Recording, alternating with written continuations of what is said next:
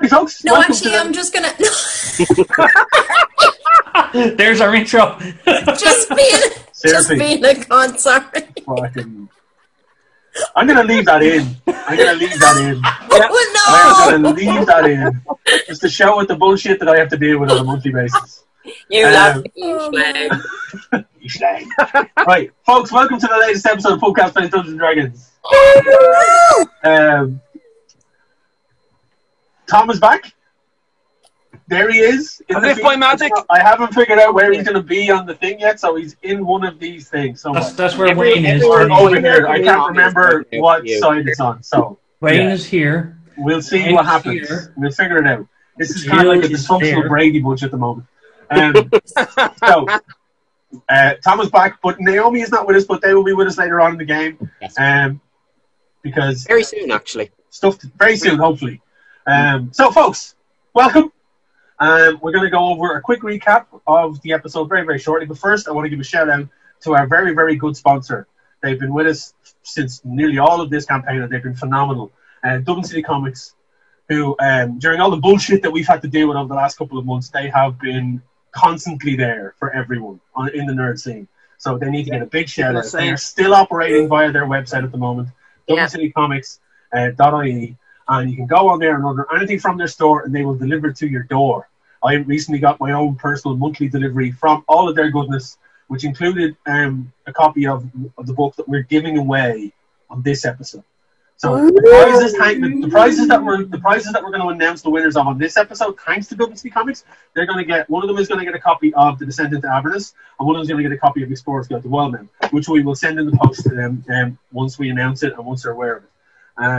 Now, the prize for this month's episode that we'll be asking the question of at the break is a copy of the brand new Icewind Dale Rime of the Frost Maiden. It's a bit of a glow on the cover, if you can see it there, but there you go. Thank you to Dublin City Comics for this. We are giving away this book in this episode. It is a fantastic book. Icewind Dale is a very famous location within the world, Forgotten Realms of Dungeons and Dragons. It's a great book. I think, Tom, you said you were running a campaign at the moment. I'll be starting one in mid-November. I'm waiting for the next book that's coming out, Tash's Cauldron of Everything. Which looks phenomenal as well. Yeah. So, I mean, the D&D have been knocking it out of the park with their books of late, and Icewind Dale is the latest one, and that is the prize that you will be giving away on this episode. And you will get the question for that one at the break. So, without further ado, thanks again to Dublin City Comics. Go check them out, dublincitycomics.ie. All the information is below. If you're watching this on YouTube, it's below, and all the information down there. All of our stuff is on there, so you can just click on it, go straight to their website, and check out all the goodies that they have. They also do direct orders as well. You can message them through social media, and you can ask for orders now. Given that it's coming up to Christmas, it might be a bit difficult to get certain things, but do reach out to them. They are still operating. They are still sending stuff out. They're very quick as well, which is awesome. They are very quick. I ordered my If stuff they on. don't have what you're looking for on the website, ring them, message them, because they're there and willing to help. Yeah, big time. So, without further ado, we're going to recap what has been happening so far in the campaign that brought Tom back into the fold. In the last episode, the group found themselves back in Terrace Moor, having to argue the innocence of some members of the group against accusations of being the cause of all the horrible shit that had happened. It came to light that Darcy Trevelyan was not what he said he was. He was an absolute shitebag and was pretty much responsible for a lot of crap happening and was trying to right some wrongs that he had done. It came to light that the kind of main villain of the piece, Dillis Craval, a drow necromancer, was responsible for a lot of the bad stuff that had happened to the group and to the world around them. It also came to light that the world around them is very much a weird and unique place, as in that it's a pocket universe that has been torn apart from the main realm through an incident that took place hundreds of years ago involving Dillis Craval, Darcy Trevelyan, and their group as they tried to quell the coming of power of a minor deity in their universe. It then forced this particular pocket universe to be created, and everyone that was in it and was born in it then are none the wiser of the situation until now. The group only found this out. While all of this was going on, the Viceroy, Arjun Carrick the Black III, turned out to be a kind of a, not so much a soldier, but a spy for the Cabal within the city of Terrace-Moor. A small fight ensued where his main bodyguard took up arms against Aratir, who basically, along with the help of some of the party members, took the female Goliath down, and surprisingly was given the mantle of captain of the guards, because they basically, that individual was the captain of the guards, and because Aratir took them out, took up the mantle. So now, burdened with that role, the following morning, the group awake in their respective rooms, and Aratir is kind of summoned forward to the battlements because there apparently is something outside the city. Making her way with Codeine in tow, if I'm not mistaken, making her way to the battlements, you soon discover that it is a large regiment of warrior monks led by your former group member, Talasar Wynn, who looks very different to the last time you saw him. The last time you saw Talasar, he had been injured by Vestivus, the former king of Terrace-Moor, and thrown through a portal. And the best of us. Yeah, and the best of us. Thrown through a portal, and as far as you were aware, left for dead. I think he had been scried upon at the request of the group by Dastard Trevelyan, and you saw him in a large tower, seemingly a prisoner of some cloaked individual.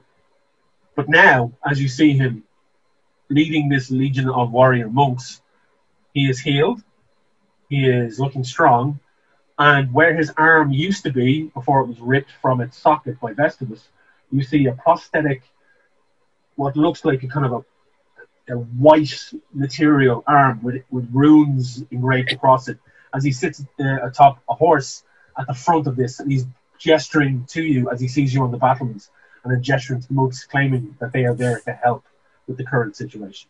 And that is where we are picking up in this month's episode. So, Aratir, Cody, and obviously Talasar are all together in this general vicinity, in that area. At the battlements, you are looking down, and you see this, like, not so much, you're looking at about maybe 100 warrior monks, which is a formidable force. Yeah. 100 warrior monks, at their head is Talasar on horseback as he gestures to you on the battlements. This is what Aratir and Codeine see. I'm going to gesture back. As you can see, I'm very much alive. Yeah, I think, so we're obviously up on the battlements, so we'd have to yell at him. So I think we need to invite him in and catch up on where he's been. Yeah. Okay. And catch him up on our events. Okay. So, So please arrange for that gentleman on the horse to be brought into the courtyard so we can have the chats. you turn and the guards are behind you and they're all kind of looking over the battlements in surprise and looking at you. Yeah, I'm going to assure them he's a friend, as far as we know at the moment. One of the female guards just kind of snaps to attention, and she kind of she's like, as you wish, and she gestures and like, open the gates, open the gates. And you look down as a group of guards rush forward and start. There was kind of like not so much debris, but there was like large giant planks of wood pressed up against the doors to keep them closed, and they start to move stuff across and lift off any kind of anything that was blocking the doorway, and the doors, these large doors into Terrace-Moor slowly start to open. Talasar, from your standpoint, from where you are on horseback, you look over to your left, and you can see that these large doors, which were previously closed, and from your point of view, you see that there's large pot marks and burn marks and scrapes across them, as if somebody's been trying to bust through them. And you see them start to slowly move open. I jump off the horse and I walk in, leading the horse and leading the rest of the group. Slowly. You make your way down, cross, and into the main doorway. And as you get closer, you see it's a huge gateway. It's one of the main gateways into Terrace-Moor. And as you get closer to this large kind of like area, you see that the stonework and the door, the wood of the door, these large doors, has been heavily damaged but not completely busted in. Large gash marks lay across it, big pot marks of where it looks like there's been magical discharges trying to blow holes in it, and there are craters and pot marks and scrapes and gouges into it. Clearly there was something trying to push its way in. You slowly lead your horse in, and as the doors are part in front of you, you see guards lining either side of it. Some of them, the definite tension in their stances. They're standing there kind of at guard, their hands shielding most of their offhand, and then a large spear in their main hand. Some of them are wearing helms, some of them are wearing large full pieces of armor, some of them aren't. Some of them are wearing leather gherkins, and some of them are wearing kind of leather caps. It definitely looks like this is a ragtag bunch to you. Mixed of locals that are armored up and then guards that are kind of making up the numbers. You make your way in and into the group, and you see then up to your right, up on kind of a long stone staircase that leads up to the main battlements. You look up and you see Aratir and Cody. Can we make our way down and have a word? Where's can I ask Ogun, Loran, and Norman? Are they still in their rooms? This last you saw, that's where they would have been. Yes, Yeah. I mean, they haven't. I was sleeping It's out quite in the early corner. in the morning at this point. So you Codeine had come to your room in the evening time, and you'd spent the evening poring over the captain of the guard's manuals, and the diaries and battle plans. Because up to the point of where you fought that individual, they were in charge of all of this, and they were running the show. But that's what you had spent the evening doing that, while Codeine had stayed up in your room and drank booze and probably slept in the corner. A snifter, a mere snifter. A bit snifter. Because Codeine was a bit shook because, actually, that's one thing I forgot to say. You had chased Arjun Carrot the Black, yourself and Norman had chased him down, and he took his own life in mid-fight because of a sense of desperation seemed to overtake him. And in the explosion, you were knocked back and knocked straight unconscious and came very close to death with no help from Norman whatsoever. It took Ogun's quick thinking to make his way after wondering where you were, making his way to you and resurrecting you and bringing you back. It's our Halloween episode, so some of us are in costume. I came as Codeine from the last episode. Ryan is dressed as Norman, a streetwise teen. So, I mean... I'm definitely a lot hairier than last we were on, so which is fitting. There we go. Ryan just looks like a not that I know much about this, but he looks like a shit wrestler. Me? Thanks. I wouldn't want to mess with him. No, Ryan does. Tom just looks like Tom. There's Tom. Yeah, Your beard has grown in a fair bit, Tom. Fair play. Yeah, it's impressive. Right now Ryan just looks like a moody wrestler. Yeah. Jill looks like someone's doing Thorgy Thor dirty in the editing. Yeah. Obviously, full on Stevie Nicks.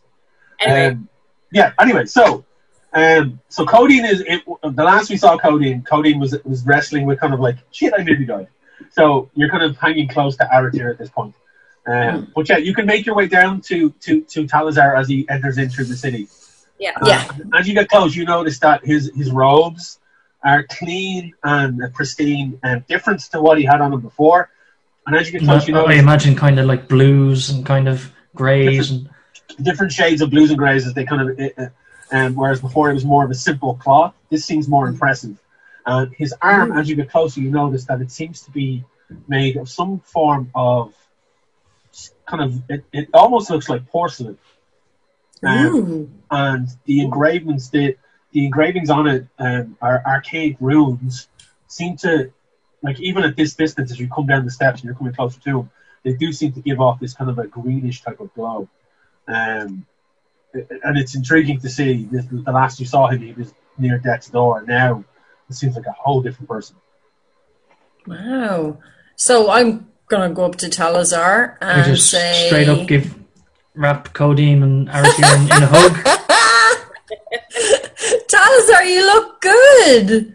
Where have you been? Where have you been? We've plenty of time for that. We've come to help.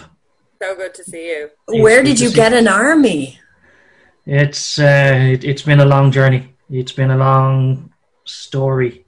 Something I think we should have a chat in private. Okay. Get some tea, talk.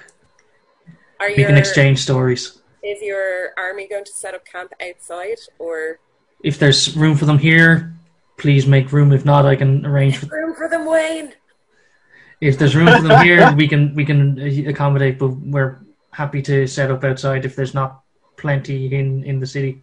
Well, there's a lot of people who have died as well, so presumably they're yeah, I mean, like you were like last night, you would have known after going over the documentation that you had and the books and everything from the captain of the guards, who seemed to be extremely anal and attentive.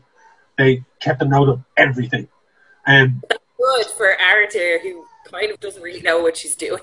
Yeah, so you're catching up on a lot of things. You're aware of the numbers that have been lost within the ranks of the guards, and you know that there are dwellings up kind of at the western side of this particular district in the city that would house some of the guards that are no longer alive. So, given the numbers of monks, if you want them to enter, they're all still outside, standing at a perfect attention, serene, calm. You are aware that from what you remember, what you recollect of what you've read the night before, that there are guard barracks smattered throughout the city that can house these individuals. Currently, as it stands right now where you are, the guard numbers aren't as diminished as they were. This is one of the more sturdier areas that stayed active during whatever attack happened, because you still, even though Arthur, you will have known, reading up on what has happened and what attacked the city, which we'll get into in a wee while, you know that that's where you'd be able to put. Okay. I am going to instruct one of the more senior guards who's with me to organise with one of Talasar's senior monks to get the guys inside, as many of them as possible, and housed with our people and fed if needs be. Yeah, I send an instruction out to one of the leading monks there, Garvis.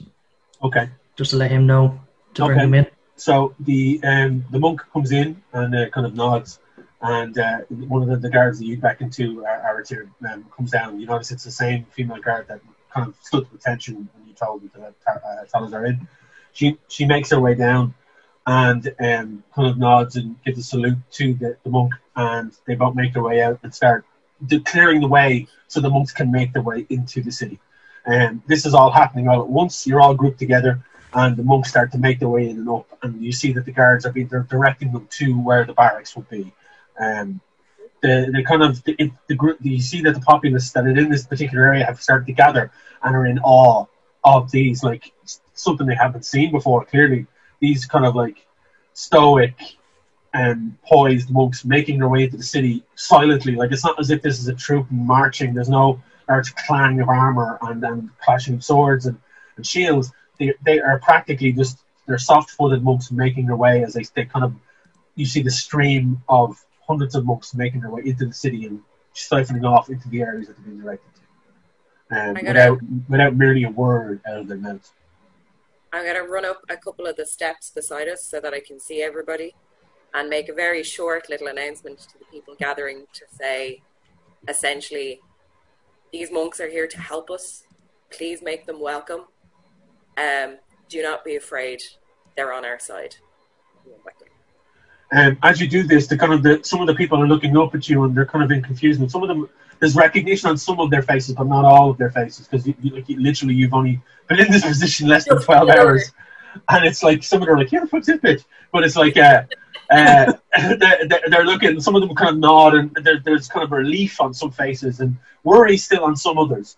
Including mine, because I'm all about Talasar, but I'm still a little reticent about having lots and lots of armed strangers around. Their hands are their arms. Are their hands are their weapons. So the monks start to siphon off, and the numbers start to dwindle as they come to the end of it. A good 10-15 minutes, they're all kind of in, and the doors are then and the barricades are then put back up. You've been here now in total about a half an hour, and the morning sun is starting to creep up in the sky. You can see people are starting to stoke fires and start cooking breakfast. The smell of cooked meat start to fill the air, and kind of like peat. At this time of year, it's actually getting to the more wintry part of the year, so the sun is quite low in the sky, and there is a sharpness to it, and there's a briskness to the air as well. And the kind of guards that mill about and start preparing for group meals, and you see that there are actual inhabitants of the area starting to line up, and you notice that there are actual kind of like food halls and kind of the feed the poor and the destitute in this area have been set up by the guards to keep the populace safe and fed. As much as the hospitality that there is renowned in Talasar. So what does the group want to do now? I think we need to make our way back to the main building and have that tea Talasar was talking about. Yes, tea, what a novel idea. Put amongst ourselves and catch up and maybe wake up the other three amigos. Okay, so you start to make your way back up into the main area, which is close to the hall that you're in, which is the kind of the base of operations for everything that's going on here. Where you had that fight earlier on. I turn to Cody and as we're walking and I say, I wonder, do we catch up ourselves first or do we bother informing the council as yet? I would prefer to hear Talasar's story ourselves first. Seconded. Okay. I agree. So you make your way up, and the morning sun is starting to creep up into the sky and pierce the kind of the morning dew and fog. I'm going to switch to Norman and Loran to see what they are doing at the moment. So, Norman, what are yourself and Loran up to? Loran, what time is it?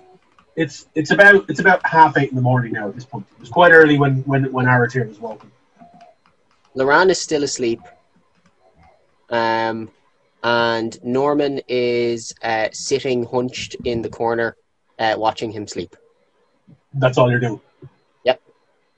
Like a gargoyle. Just sitting on a chair, just perched and just watching. We call that move the Twilight. Yeah. It's a sign of love. That face was extra effective, Kim, with that makeup. Yeah, because they've gotten tired. They got tired of hijinks. Of hijinks. They got tired of doing knickknacks and. Tom. They were doing magic knickknacks. Yeah. Magic knickknacks on Dacius Trevelyan, who was getting no sleep whatsoever. Not because of his guilt or anything, because he was shamed by people, but because they just kept fucking doing it.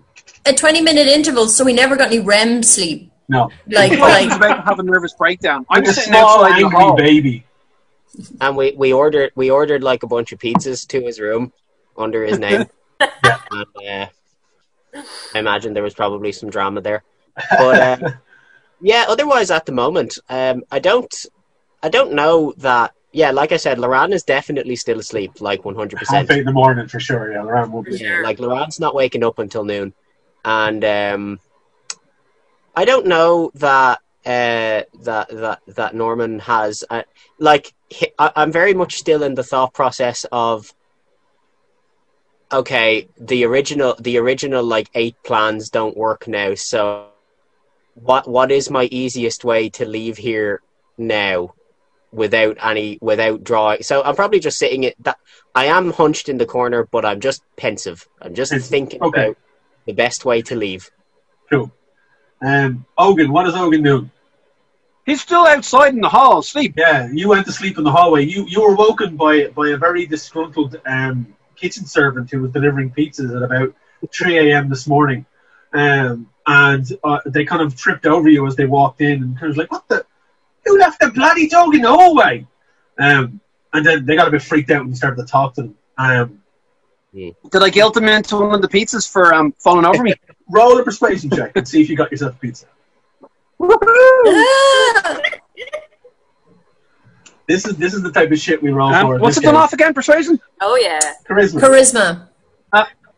Charisma. Oh, my charisma is not that. Give me a sec. I do have the character. Your charisma is -1. I got a 7. I rolled an 8, so I got a 7. You got a so, 7. They were like, no, we don't, no. And he kind of went back and knocked on the door, and Dastard Trevelyan, in a bluster of anger, was like, what? Oh, is somebody actually here? What do you want? He's like, did you order these pizzas? Did I order what? No, take them away, and do not knock on this door again. And as the servant was going past, he kind of like, oh, you better have one now, and he just throws one at your feet and just keeps walking. Wait, I'll eat the pizza and go back to bed. You get reject pizza. You go back to sleep. So, at 8:30 in the morning then, after consuming your 3 a.m. pizza, and still in a kind of a dough coma, are you awake, or are you getting up, or what are you doing? It's so unusual to be... I think I'm going to sleep for a bit longer until... Right, so. Yeah, because usually we get called or something, so, you know... I mean, somebody's going to fall over you eventually again, because you're in the hallway. Yeah. Okay, that's grand. So if you're asleep, Norman is being pensive, Lorana's sleeping, so we'll switch back to the other 3 who have now made their way into the main base of operations and are seated at a table at the top of the room, and one of the kitchen servers is bringing you a selection of teas and kind of a coffee-like substance and some morning pastries and meats. I'm going to gesture to one of the servants, probably not the kitchen staff, and ask them if they could arrange to get the rest of our party here. Because Ogan would be real upset if he missed out on the food. That's fine. Conversation as well. I look at Archer and say, all of our party? Do we need all of our party for this? Do you really want another piece of resentment that they'll have against you if we don't involve them? I mean, I don't know why I keep caring about this, but okay. What's the latest amongst So you one of the kind of the, not the maids of the room, but she's known as a kind of a gopher in the kind of the main area. Comes in, she's like, and we can arrange for them to be woken, yes, and have them brought here or make them aware that you're here and have to come down. Yes, please. Tell them our friend Talasar is here and we need their presence. And also, there's breakfast. Oh, she's wiping her hands on the bottom of her apron, and she kind of like seems to have been working in the kitchen as well. That's no problem. We can arrange for that to be done. They should be here shortly. And she kind of cleans her hands and heads off. So you're left, then the 3 of you, with your breakfasts in front of you and your different beverages. What do you want to talk about? Good to see you both. You both look good. Codeine, in fact, does not look good. Codeine looks like she's still recovering from being nearly dead. Well, I wouldn't be able to tell that straight off, would I? Roll an insight check.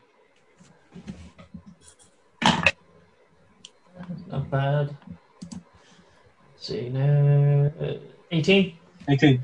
When you look at Codeine, you're half thinking it's either morning and Codeine is not a morning person, or something bad happened to her recently, and she's still recovering from it. She looks like she's been through like the wars as it is. Archer less so. Archer's still in her captain of the guard armor, pristine, clean, and you notice like it's compared to what she was wearing, but you notice that there is a bit of a mishmash of her old armor, and there is the spiked shoulder pad is now part of her new captain of the guard, sleek captain of the guard armor. Having ale for breakfast, so that's a good sign. What was that? Having ale for breakfast, so that's a good sign. Yeah. Some things. I have a slightly haunted expression since we went to my home place that time. But apart from that, I'm going to turn it back on you, Talasar. You look good for someone who got sucked through a portal without an arm. Yeah. There's been a lot of changes, a lot of new things that have come to light for me, and that I think will be to the benefit of the entire group and to the wider world, really. I think Can we start small? Where did you go? I went through blackness and I went through darkness, and came to be in the presence of my former liege, who you think is an enemy, but really they're not. Festivus is not who you think he is. I'll say no more until the rest of the group are here, but he is not the enemy in this fight. Okay. This is why I think my side of the story should be told in very quiet privacy, away from prying ears within the walls of Terrace Moor. Okay. Now, members of our party are not necessarily the brightest. So if you're, I mean, there have been some strife at times, Hopefully, earned or unearned. Hopefully what we fight against can unite us all again. Okay. If it's as big as you say, and if your army is needed, then maybe. They're a failsafe. Speaking what of we need to do is something a bit more subtle. Okay. Tony, can you roll an insight check for me, please? Oh, me. Okay, sorry. Because you've got the highest passive insight. I do. So I just want to... Not like that, I don't. I just rolled it 2, baby. So that's 6. So even with your passive insight, even with that roll, from what you can gather from Talasar's demeanor and from the way he's holding himself, he seems to be telling you the truth. This is what you can garner yourself. This is just you. So in the back of your head, as you're sitting there, kind of listening to what he's saying, he seems to be truthful. Okay. All right. The place where I went back, I regained memories of my past life. My memories left me as a result of staring into something I shouldn't have stared into nigh on 100 years ago. And as a result, I lost and forgot my past as a cleric. I was once a cleric, a follower of Cord, the Stormlord. The runes you see on my arm, they're his runes, they're his powers that now course back through me.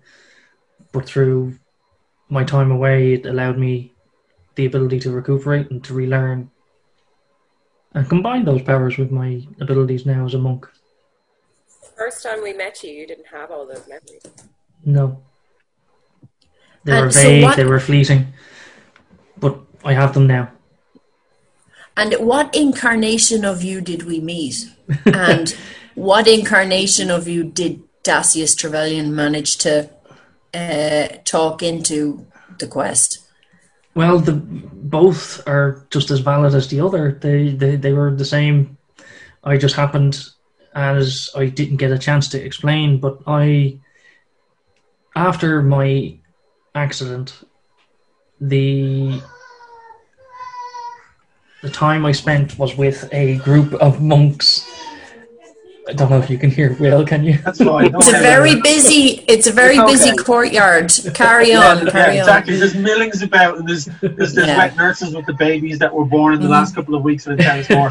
Stone walls are not that stony, you know. No. A baby's wail can penetrate all walls. But what happened was I had no memories, and I found myself resting with a group of the monks that you see outside the walls. They trained me in their ways, and for a time I learned at their side, and I kind of had to be given a bit more of a slower learning than most of the others because of the effects of my accident. But when Dacius called for aid, he called not to me but to my master, to my now former master. Okay. But he sent me as an envoy, and he thought that I was suited for the task, that it was my first time to try and step out into a wider world. But now, through our previous adventures, I know now that there's been other things that I've done in the past, almost like a past life, if you will. Okay. Wow. That's interesting. I think even those of us who have not been removed from this realm feel like they've had past lives at this point. A lot has been discovered, as we'll all find out. Well, once if you party mean members get here. to explain the true nature of Dacius, I know enough of Dacius. I know that he seems duplicitous and seems like someone who you can't trust, but he was also merely trying to do his best for what he thought was right. Yeah. Doesn't mean that he was the right person to have done it. No, idealists are problematic in general. But, Norman and Naran, or Norman anyway, you hear dum, dum, dum, dum, and Ogun, you kind of stir from your sleep as you look up, and at the doorway for Norman and Naran's quarters is a servant. So he kind of knocks on the door, and he kind of looks around. He looks down at Ogun. He's like, "Are you one of the group?" Last time I checked, yeah, but I was asleep for 8 hours, so something could have happened. Your compatriots are gathering in the hall, and they've requested your presence. Norman, the knocking continues. Yeah. Which hall? Cool. Norman opens the door. And this bitch. he's just like, what? Your presence has been requested by your traveling companions. They are gathering in the main hall. A traveler has joined them from outside of the realm, and they have requested your presence. And apparently there's breakfast. Oh, on hearing the word breakfast, I do a legger. Right, so. 10 minutes. And then you hear from inside the room, half an hour. Half an hour. And then I close the door. So, reverting back to you three then, you're chatting away, and it's been about 15-20 minutes since you asked someone to go get the group, and you hear kind of a skittering and a crashing, and off to the right-hand side through a doorway, you see Ogun on all fours bounding into the room, and he kind of looks up expectantly as he sees Aratir and Codeine, and then, Ogun, you then clock that Talasar is sitting at the table. I'm like when a cat hasn't eaten for ages. I go straight for the food and start eating, not even aware that people are there. You know. Ogun, I'm gonna try and do the thigh tap to get you up, so I can lift you up to the table. I'm feeling very Ogun. There's plenty for. Oh! Hi. What's going on? I get down on my knee and I just get ruffled on the top of his head. I remember you. Wait, you lost weight. You look good as well, friend. Thanks. Ooh, what's that? Point as his new arm. That's an upgrade, if you will. That wasn't there last time we seen you. No, I seem to have gained my arm back in some form. It's I'm not one for making jokes, but that'll come in handy. Definitely. What brings you here? There's things that need to be done to help right the wrongs of Dacius. Oh, the dragon guy. Yeah. What did he do now? Because he was.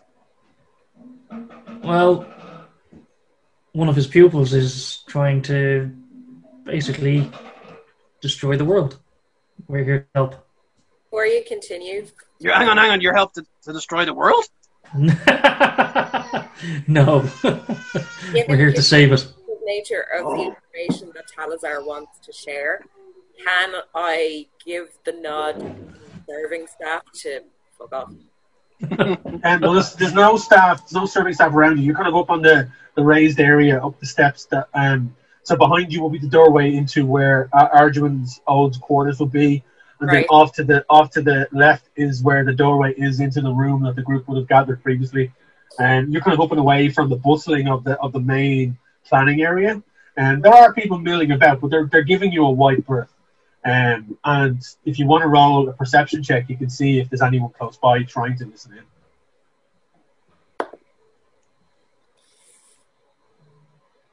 That would be a 4.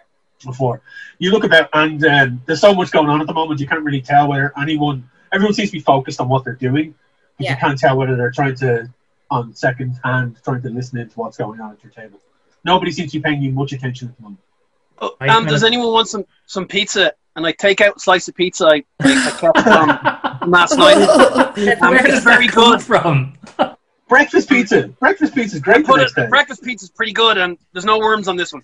Yeah, waistcoat pizza, though, Ogan. Does he have no clothes, or does he? Ogan is still wearing the clothes. I nearly swear he's still wearing the fancy clothes. Yeah, his fancy Dan clothes. Yeah, he's taken that out of his little vest thing. My little waistcoat. That was the waistcoat pizza with no worms. And then got another slice he's wearing. Ogan's clothes are currently in a pretty stinky state because he's been wearing those fancy Dan clothes since the banquet. So, and you've been through a lot of shit since then, including the fucking Docklands, including the City of Bones, including actual shit in the Black Asylum. So all of these clothes, they've been gathering a lot of crap. There's a lot of unidentifiable material hanging off Ogan's clothes and his. I'm sure there's a bit of moss. Yeah, he's quite stinky. But I've got pizza if you want it. I'm good for now. No, thanks, Ogan. Thanks, Ogan. Thank you, though. Okay, so you all are catching up. Ogan is rifling into the breakfast in front of him. Definitely. About 40 minutes go by, and the unassuming pair of Loran and Norman make their way into the general area and look about. This is we just kind of like wander in and then see all the crowd there and we're just like fine. So we like saunter on over, give Ogan the nod, no, don't, that's it, just Odin the finger. Not even a good thing for Aratir. Loran blows. Loran gives Aratir the waggly eyebrows, and then like Norman's just like, "Morning, all," and then just kind of like looks at Talasar and just like, "New friend." And Talasar, at this point, you do not recognize Norman because Norman is in a new meat sleeve. Yeah. So you don't know who this individual is. New monk, who this? Yeah, unless you want to roll perception to see if you pick up on whatever the fuck. His essence. His general essence and stink. Well, there's no stink. There you go. Well, he's been in that body a little while now. I don't know. Not as long as he's in the original meat sleeve. Did you say perception? Perception. 17. After a second of just staring at Norman, even through his makeshift darkened glasses that he seems to have gotten from somewhere, you kind of click and you kind of go, that's fucking Warlock, motherfucker. That's that Norman guy who, and the last time, in the last situation that you saw each other, there was some tension and there was loggerheads. So you're now noticing that they're in a different body, and you're like, "That's new. What's changed for him?" And I asked this to Codeine and to Aratir. I look at Aratir, kind of going, "Where do we start?" And Codeine is racking her brains to work out. She remembered that there was major vibes between those two, but I can't remember which direction it was going in. So major vibes between who? Like bad vibes between Talasar and Norman back in the day. Yeah. And I'm trying to remember who was hostile with who, but it might have been mutual. Well, Norman's just hostile with everyone. Yeah. Talasar wasn't happy with Norman for a brief moment. No. Yeah. No. So during the situation in Breston, during the the original attack the attack on the city that swallowed it into the ground, and leading up to that, Norman and Talasar both went into what used to be the butcher shop that seemed to be infected, and something took place in there. As far as the rest of you are aware, because you're not aware exactly what happened, but when they came out, they were at loggerheads. And then everything else happened around that, and then Talasar at the end of that was thrown through the portal. Yeah. So I'm amazed I'm able to remember that because I was fucking hammered for that Yeah, episode. you were, and I wasn't there. That was don't go to the exactly a Pubcast year for ago. That was our Halloween episode a year ago, and this is our Halloween It episode was. this year. It's taken that long to bring me back. It's taken a year, and thankfully I'm not drinking a metric full ton of booze. I am drinking Iron Brew. So Yeah. Oh, he's going to be bending goddoves. I guarantee. It's good. It helps with the Scottish dwarf accent. You notice with Talasar, he's not openly. He's a lot more serene, a lot more calm, based on just the fact that he now kind of recognizes what he has to do and what he kind of used to be before. He holds no grudge. He understands that there's going to be times when people do things that he doesn't like, and he'll just let it go. Oh, it must be nice. So, as the more people join the group, another server comes up and is like, do you wish me to fetch more sustenance and drinks for the group? As you kind of look at Moran and Norman.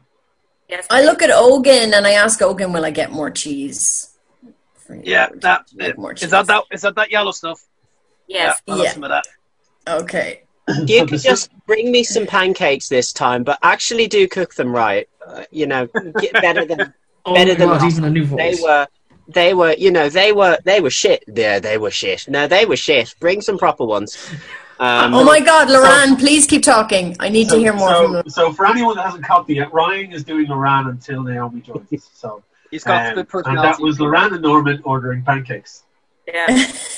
I actually thought that was just Norman's new voice. No, Norman's voice stayed the same. So you hear this gruff, kind of guttural voice emanating from this young, svelte-ish looking half. No, ish. It's svelte. It's svelte.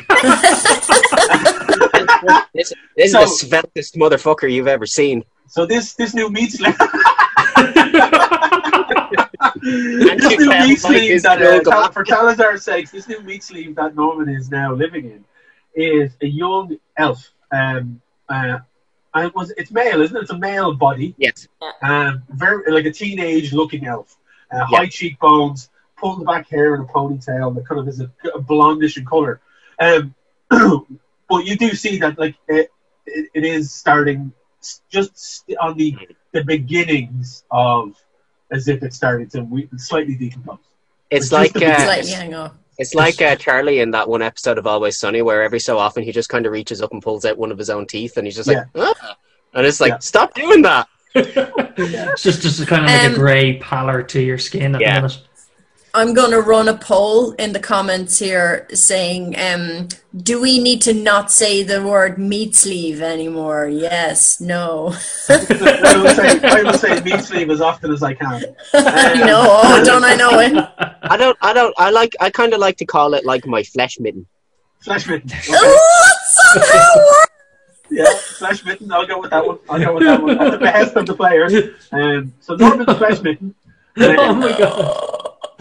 But yeah, so that's this. Like as you take all this in Talasar, that's in front of you. But you see, Loran is still Loran, still looking fabulous even at this hour of the morning as he sits there ordering his pancakes. He did take like 40 minutes to get ready, so of course. Yeah, totally. Turning loops. So the server goes off, and the whole group now have gathered and are kind of there. I wait for everybody to kind of sit, and I stand kind of in front of them as they're all sitting and taking their bits of food and stuff, and I just ask, what do you know of Dacius Trevelyan? Dick. And what do you know of Festivus? The best of us?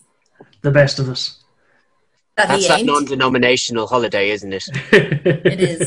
Trevelyan likes to get a lot of knocks on his door at night for some reason, but bear that. And he's a white dragon, but bear that on him. He's a lot. He's a lot more subdued than when we met him originally, and a lot more unsure of himself. His ego certainly seems to have taken a battering. And what? Okay, and what do you know of Dilius Quival? Bad guy. Do you know that Trevelyan trained Dilius? No. No. Dilius was once a student of Dacius. Okay. But he was once a good person, training under Dacius. Dacius and Festivus, along with Quival, tried to stop the coming of Skranic the Pointed. Oh. Skranic is an entity, a crystalline spider, claiming godship. When Trevelyan, Dacius, that is, along with Festivus and Quival, discovered this entity trying to make their way into the prime material plane, they took it upon themselves with Dacius as their lead to try and stop. Under his guidance, though, Quival changed, and Quival switched sides. Dick. So what happened then, I'm assuming, and I'm not sure if everybody is aware, but the realm that we currently inhabit isn't actually the prime material plane as such. It is a pocket dimension within the prime material plane.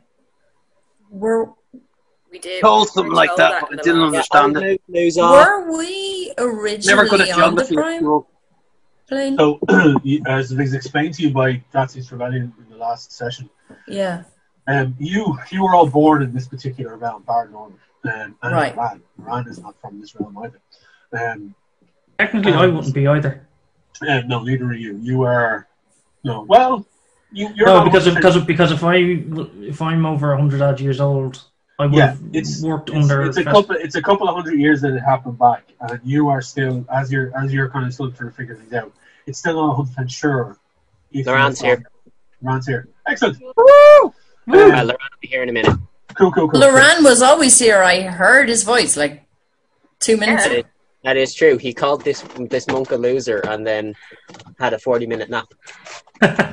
Oh, and then ordered pancakes and told them to cook them properly. Yeah. What have I been doing in this time? Nothing? Ordering.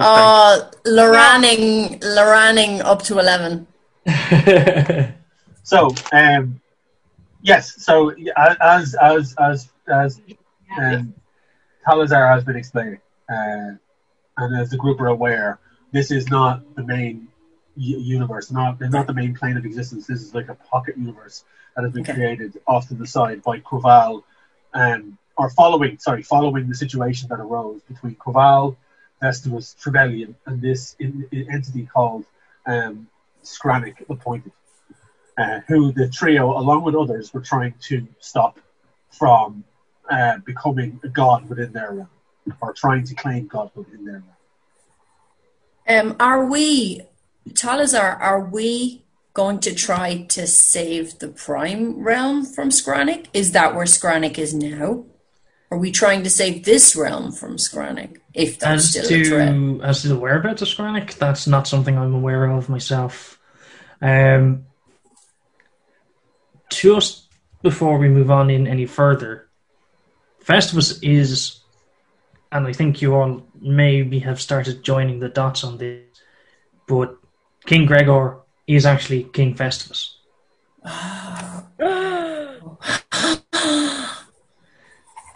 Festivus had to, after the events of when Craval left, Festivus had to do something or be lost to time himself. So he installed a copy of himself called Gregor, setting himself up to be an enemy of Gregor, so that people will be able to kind of have a memory of him. I was once an envoy of Festivus. I was a cleric in a troop of soldiers as part of his army. I travelled with several expeditions around the country in dealing with trying to help his help him with Skrannik. In the sense that why I'm here now, there is an individual within the city who is actively trying to stop Festivus from gaining access to this city. Festivus needs to come back to his home city, Terrace-Moor, to be able to start to help the entire city and the wider world. The reason why I come now is because I had to beg for Festivus's approval to come, knowing that this may be a suicide mission for me, but it's an opportunity that can't be let go. The person that we need to... Sorry, I'm trying to read about a million different notes from Wes. So I can, if you want, I can say this for you, Tom. No problem whatsoever. No, it's on you to say it. It's the character's moment. So. Yeah. No, I can get to it. It's where, and I look at seeing obviously the new breastplate and so on of Aratir. Do you know where Ardwin Carrick is? Or do you know who that is? Talasar, you would be aware of who Arduin is because you were here when he sent you to Brescia. Yeah, so everyone else would be aware. That's why I'm asking. It's like you remember Ardwin? Yes. Ardwin is under the influence of Quival. Ardwin and Quival currently have the means within the city to stop Festivus from coming into the city. However, and I reach into the inner pocket of my robes and I pull out like a chain with a pendant on the end of it. This is how we get Festivus back in. I don't know if you need to explain that, Wayne, or whatever, but the as you look, Talasar pulls out this long kind of silver chain that is linked at the end to a large kind of jeweled pendant. It glows red, very similar to the red crystals that you would have seen, but this one seems to have this life within it. There's like a swirling glow, and as you all stare at it, you can nearly feel. And Norman, if you, in particular Norman and even Loran and Ogun, as being the spell users within the group, you can feel the arcane energy pulsing off this thing. But whereas you have been in the presence of the red crystals before, and at first you think, fuck, it's one of those things. It's not. Yeah. You feel the energy is different. And it's... Yeah, Aratir's thinking that she'll never break it. So for the magic users in the group, you're kind of sensing the energies of this, and they don't seem to be corrupted in the same way the red crystals were. There's a different energy of this particular item that's emanating from it. The longer you stare at it. The red dust is an after effect of what happened when the original group, Dacia's involved, tried to take down Skrannik. It's a mere byproduct of what happened all those years ago. As to what happened to me, when I was travelling with Commander Brevik, we were travelling towards the northern lands. We were wiped out with the exception of myself and Brevik, but we came upon a large, deep pit, and it's from what we saw in that pit that robbed my memories, that only have now recently come back to light. Oh. It was essentially a void, a deep, swirling void. And right now, Festivus and Brevik currently watch over the Northern Lands to see if there are things changing there. And that's where my story ends. Until I was washed up on the shores and found by my brethren out there, the other monks. They took me in, they trained me, they gave me the ability to be able to look after myself. But when I went to Breshton and was sucked through the portal, what you thought was Festivus ripping my arm, it wasn't, or unless I can be mistaken, Wayne, that wasn't actually Festivus, was it? It was Festivus, but he was breaking the curse on you. That's what he was doing. And it needed you to go through severe trauma and rebuild yourself in order for that to be something that could happen. So it was a small evil for a greater good. Yeah. The greater good. When Crusty jugglers. I then relearned of my past as a cleric and follower of Cord, and at the mention of Cord, you see a little spark of lightning just crease across the corners of his eyes. And you notice that the runes in his arms, there's like a crackle. There's like a smell of ozone just briefly in the air. And that's and that's where I come to you now. I need your help. So, as he said, he's looking for Arduin Carrick the Black, because apparently Arduin has some form of Hey! hello. Oh, hello. Arduin has some form of kind of control over the city that's stopping Festivus from getting in. Talasar, stop me if I'm dim, but Arduin is patrolling the Northlands. In which realm? Oh, Brevik is patrolling the Northern Lands. Arduin is part of the council in Terrace Moor. He sent us to Breshton. Arduin Carrick the Black the Third is the individual that you and Ryan fought in the last set. Yes. Yeah, okay. Yeah. Yeah. Is he dead? Both the ears, Naomi. They are whopper. They Lovely. rock. And do a very, very quick change out of my work uniform and sit down. Very good. Wait, did you say Arduin's dead? Arduin Appeared. used self-destruct. It depends on, like, his body was really crispy. Okay. I didn't taste it. But yeah, I don't think it's coming back from that. No. That's And the Black, then he's living up to his name. Yeah, he nearly took me with him. So, okay, that changes things slightly. The only thing I know the Festivus told me was that there is somewhere within the High Chancellor's chamber that I need to put this pendant near or around, and that will change things. The reason why the monks are here is to give backup to should anything happen to us while we try to do this. Okay. Wait, I have a question. Moran has a question. Who is this? Ask that. Yeah. So Moran has already come into the room and has met Talasar again. So this is Talasar is returning. I don't know that he remembers though. I have never seen this man before in my life. Yeah. Loran, In fairness, when Talasar was yeeted through the portal, he had hair and he had no beard, whereas now he has no hair and a big beard. Okay. So that would change a bit. Even if he looked the exact same, wouldn't remember him. No, the thing is, you must have forgotten because you were actually here for this, if you remember. But at the start, But it's on point that Moran, even 20 minutes, would be like, whatever. Sorry, He's got an extra arm now. Moran, Without the arm.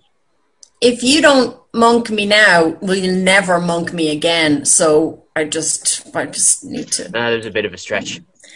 I think I pulled my shoulder. It's because of Talasar holding that thing, and I've got Aratir over here, and I'm afraid my brain is in a bit of a loop. I've already established that Loran and Norman don't know who this is. Fantastic, good idea. I just put the pendant back into my robes. Okay. So as Talasar has said, he said that he needs to place that pendant somewhere within the chambers of Arduin Carrick the Black. Can I add, now that Arduin Carrick is no more, do we need to worry what does that mean for Brevik? is still presumably alive and well and patrolling. So Brevik and Vestivus are together. Brevik is Vestivus' sub-commander. Who they are, as Talasar's story is laid out, they are trapped, or not trapped, but they are in the Northern Realms. Yes. Basically guarding what would have been the Void. Yeah. Talasar has come here as an envoy of Vestivus to let you know that he is actually on your side. Yeah. And that in order for him to come here, there is a kind of a block on his ability to be able to teleport or transport into the city. But this has been put here by Arduin Carrick. The pendant that Talasar has is a counterspell that needs to be enacted in the vicinity of where this block is. And Talasar has been informed that apparently it's within the chambers of Arduin Black. So we were on our way, we were following Arduin Black, and presumably he was going to his chambers or going to his base? When you chased him out of the city. Yeah. So when he says his chambers, he means his office. In the city. Right, which is in the city. Which is in the city. Okay. Yeah, Cool. is that the room that I burned the shit out of? That's what you burned partially. You burned about half of it. Okay, well, let's go back there then. Norman. Even knows my name. That's really weird. I'm going to pause it here for a pee break because I've been drinking a lot of Iron Brew. Okay.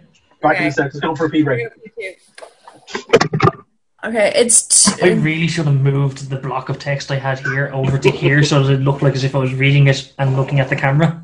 I'm using my fella's work setup, Tom, so he's got fucking 3 screens normally. I've got one in the back with D&D Beyond, and I've got this one, and I'm catching the natural light this way. But, it makes me look like a real fucking organizer. None of it's mine. And I'm just using my phone because my tablet didn't arrive. Ooh.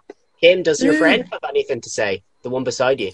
Mr. Bones and me sitting playing D&D, and we're all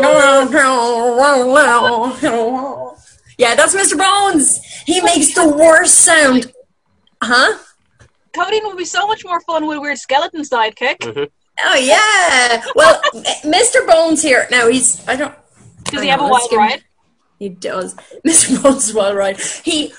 He was discounted. He's such a fucking good skeleton. He was super discounted in Woody's a few years ago, and I'm like, why? And then I got him home and found out why.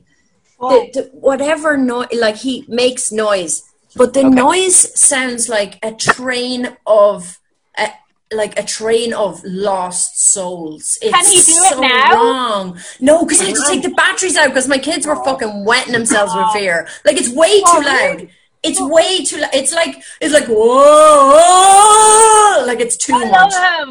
Way too much. And Mr. Bones makes the fucking scariest noise. At the break, Naomi, I'll put batteries in him and show you how disproportionate the fucking noise is and why I was able to get such a handsome skeleton for like 20% of the original price. I would love that very much. All right. I think just because you mentioned the break and because it is the Halloween episode, I think we could get such a good bit out of when we break. Yeah. And when we come back, I think it should just be him in the chair and Kim shouldn't be there for a few minutes. Yeah. I'm here for it. I'm here for it. I think that would be very good. I don't remember my D&D Beyond login. Oh yeah, you need to have a look. You never did that. Lads, I'm starting to think pins and logins aren't the number part of our brain. They're our muscle memory. And then all you have to do is change keyboard and you're fucked. Point of order for Kim. When you leveled up Codeine, did you increase your HP as well? Yeah. Good. It did it for me. I'm up to 33. Lauren, when you get a chance as well on D&D Beyond, when you get a chance, if you want to do it during break at school, you can. You need to level up to level 6. Level up what? To you need to level up Lauren. Yeah. We are level 6 that's what we were talking about. Yeah. Cool. All right. Sorry. Savage. Okay, then. Cool. Right. So what do the group want to do now? Talasar has given you his tall tale. He's shown you the pendant, explained to you the position that Festivus is in, and Codeine off the bat, like you're sitting there going, okay, this all seems to be quite truthful. Your insight into him, like your passive insight or passive perception, passive insight is pretty high, and you can tell he's been extremely forthcoming with information. He doesn't seem to be bullshitting you in any way. Yeah. Aww. Can I do a perception roll to just see how this is being received by some of the less knowable members of our Of course you can, yeah. Okay. Yeah. Oh.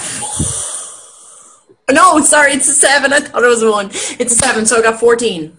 14. Okay, so we can go. What we'll do here is, rather than me telling you what they feel, we can go around all the groups, and basically it's as if you're just looking at their things. And it's like, when you see a film or show and somebody's sitting there and you can hear the thoughts. So, the Buffy episode, yeah. Yeah, so 14, at a perception level of 14. You see now, 1 second, I'm just going to look at it. So you can look at Ogun, you can tell what Ogun is thinking. So what's Ogun thinking? Not much. He's kind of wondering, it's like, why did he go for a weird arm where you could just get a human arm and stick it on like Norman did? Weird. Norman, can you roll a wisdom throw for me, please? Sure. I just want to see if Cody is able to read you, even in your current state. Yeah, probably. That's like a 4. A 4. So actually, Norman, in a very rare moment, it seems to be quite readable. So what's Norman thinking right now? Norman and Loran have been muttering between themselves for honestly, for most of what Talasar was saying, we've just been like muttering between ourselves. So we pretty much heard that. You heard none of it? Pretty much. Okay. Wasn't listening. So Loran will be in the same boat. Loran seems to be completely distracted by the fact that his pancakes are just arrived. Loran is trying to remember his fucking D&D Beyond login. He is. It's all good. I don't need D&D Beyond because I can just tell you Loran's thoughts. Loran is not on this conversation. He's not on this planet. He's kind of like, I wonder how Swift is doing. I wonder if he wants to hang out later. I should get a cat. I need to water my plants. Cool. I like it. Aratir. Who is this guy? Aratir, roll a wisdom check. Wisdom saving throw for you. Wisdom saving throw, he says. That's a new account, so I don't know what that is. A 5. So Aratir, what are you thinking? Aratir is taken in by the story from Talasar and is kind of quietly wanting to spring into action because she's feeling the weight of her responsibility now as head guard and is anxious to kind of get to the next step, which is getting to presumably Ardwin Carrick's office so we can get Vestivus back. Okay. Wayne, I need to ask a question. Sure. Who was that when we were back in Codine's house? Who was that necromancy type of guy? You don't really know, as far as I remember. Don't really know. You just recalled that it was a necromancer drow. Yeah, but he's not any of the two. He's not any of the named people. It's not any of the named people because I'm trying to kind of. You never found out his name, as far as I recollect. Correctly. You never found out his name. You just are aware, and I think during the last session it had come up that you were asked the question. You think you did describe him.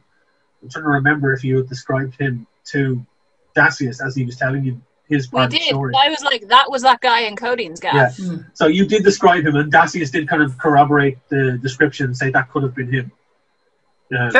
Where did we meet Festivus again? Sorry, I'm trying to... So, at the end of the attack on Breshton, when you were transported by an infected beholder to the Northern Realms, you met very briefly with an individual claiming to be Festivus, who then did what he did to Talasar, and then transported you to... So, some of you landed in Henrik's Point, and some of you landed on Burke's ship, or Rune's ship. So Vestivus had transported you, and it seemingly had been 6 months later. So he pushed you forward in time to Henrik's Point and to a corresponding ship as well. So, but the only impression we have of him is when he ripped the arm off a party member and threw him through a portal, and then sent us on our merry way. Sent us to a place that he needed to go. Yeah. Right. Cool. Thank you. That's all I want to know. Cool. Right. So, right now, where it stands, what does the group want to do? And at this point, The pancakes have arrived for both Norman and Loran. And I'm going to roll a performance check for the kitchen staff to see if they cook them to your liking. I shit you not, that is a natural one. So, oh, no, not enough egg. So Not they have enough arrived egg. and they look like pancakes and they seemingly look alright. But to you, they are fucking terrible. I need to wait until... Has the server just brought them? Literally, she is putting them in front of you. As she puts them down and she goes to walk away, I'm like, wait. She kind of turns like, yes? Take a bite. He takes a bite and he's like, oh, yeah, these were actually for our new friend. Here you go, monk. So Loran hands over the pancakes to Talasar. And the server kind of turns and like nods and then walks away. Eat it. Not to be rude, he just takes a bite. Cool. They're a gift. You should finish them. So to Talasar, they just taste like pancakes. It's just for Loran and Norman, it wasn't what they wanted. But for you, it just tastes fine. It's pancakes. Thank you. There's no thing. No, I don't. I take them back. He enjoyed them. And I just look at Talasar and say, "Welcome back, Talasar." Is that scene, and and It's Always Sunny, where Mac makes Dennis the mac and cheese, and he just fucks it. That's two Just obviously keep an eye contact with Talasar and just... You already had one. Yeah. We can have more. Oh, good. We can have plenty. Yeah. You know? I mean, seriously, this 15 whole seasons. This entire campaign should just be called "The Gang Fuck Up Wayne's Plans." You know, so A DM's plans never survive a party. yeah, and which is perfectly acceptable and okay. Right. So, what does the group want to do at this point? Talasar has poured out his heart and soul to you, told you his story, has offered you the solution of using this pendant. I would like to share some of our adventures since we last saw Talasar because he has been so open with us. Sure. I would like to, go ahead, Archer, sorry. Well, as you can see, Talasar, a lot and nothing has changed, he says, pointing to those two. Still wearing the shades. What was that? I love that he's still wearing the shades. Cool, Norman. Yeah. We have travelled much since our last encounter with you. I myself find myself, albeit only recently, captain of the guard of Terrace Moor, following a vision I saw some time back. I thought it was the right thing to do when I defeated my predecessor in battle. Congratulations. Thanks. I think it's a job title that might suit you. I know from the physical point of view, I've totally got this down. But, yeah, we'll see. If there's going to be a fight, I'd prefer to be in the thick of it. And, maybe making orders this time will suit me better than taking them. A piece of advice I may give that I was told is surround yourself with people who are better than you with other things, and you just concentrate on your strengths. Well, I have to say some of the soldiers that Terrace Moor have are exceptional. And I spent the night catching up on all the documents and diaries and schedules and everything I could find in relation to this position. And thankfully, my predecessor was quite anal as well, so I've got all that info. We have travelled to other parts of this realm. We have met some interesting people and creatures along the way, including some dragons. We got to fly them to the Black Asylum. I'm going to recount the trip with the Arun 5 and Arun. That was fabulous. Arun was wonderful. He was like this tall. He was like real buff. Of course, Loran starts gushing immediately. Yeah, well, and all of a sudden, Loran is extremely animated and into this conversation, and is very forthcoming with information about this. But only about what a rune looks like. Yeah, very buff, very square-jawed, very rugged-looking half-orc. Who like it seems to be that Loran is painting this picture of this action hero from the days of yore, who springs into action and seems to, in Loran's tales, consistently save Loran from danger. And he carried me like this, and it was like, wow. I blushed slightly because I met him at a slightly thirsty period in my life, and I was like, I've snapped out of it since. See, so for our viewers, obviously Tom has caught up as best as he can with the overall continuation of the campaign, and has watched the episodes as we've gone on. As best Life and a baby. Yeah. Also, something important. I had pizza yesterday, and I also got a new stick. And I show him the fancy cane stick that has loads of bite marks on it now. From when we went to a ball, and he goes, "Yeah, I got a new stick as well." As you look upon Ogun, he looks like a really wealthy Wolverine who's fallen on hard times. Because he's at one point these clothes were the greatest of finery, but now he looks like a hairy homeless bum. Indeed. Would you like some new clothes? Hang on, what? Or at least clean the ones he has. Hang on, what? What are you on about? You have to clean these? You just need a brief swim, Ogun, that's all I think. So hang on, by clean do you mean like make them smell less? Yes. Alright, give me a second. Wayne, I want to cast Druidcraft on myself, and I want to cover myself in mint flowers. Perfect. So you all watch as Ogun's little form, he's sitting there and he starts to wave his claws in the air. And out of thin air, this spiraling kind of whisk of these green leaves just come into existence and start to plant themselves all around Ogun's body, weaving themselves into the threads of his clothes, into his buttonholes, stuffing his pockets, kind of tucked in around the neck. You actually then see a section of them weave themselves into his fur around his ears, kind of like a small mint crown. And above the stink, this beautiful, fresh smell of peppermint starts to fill your nostrils. As the leaves start to weave themselves in and out of his person.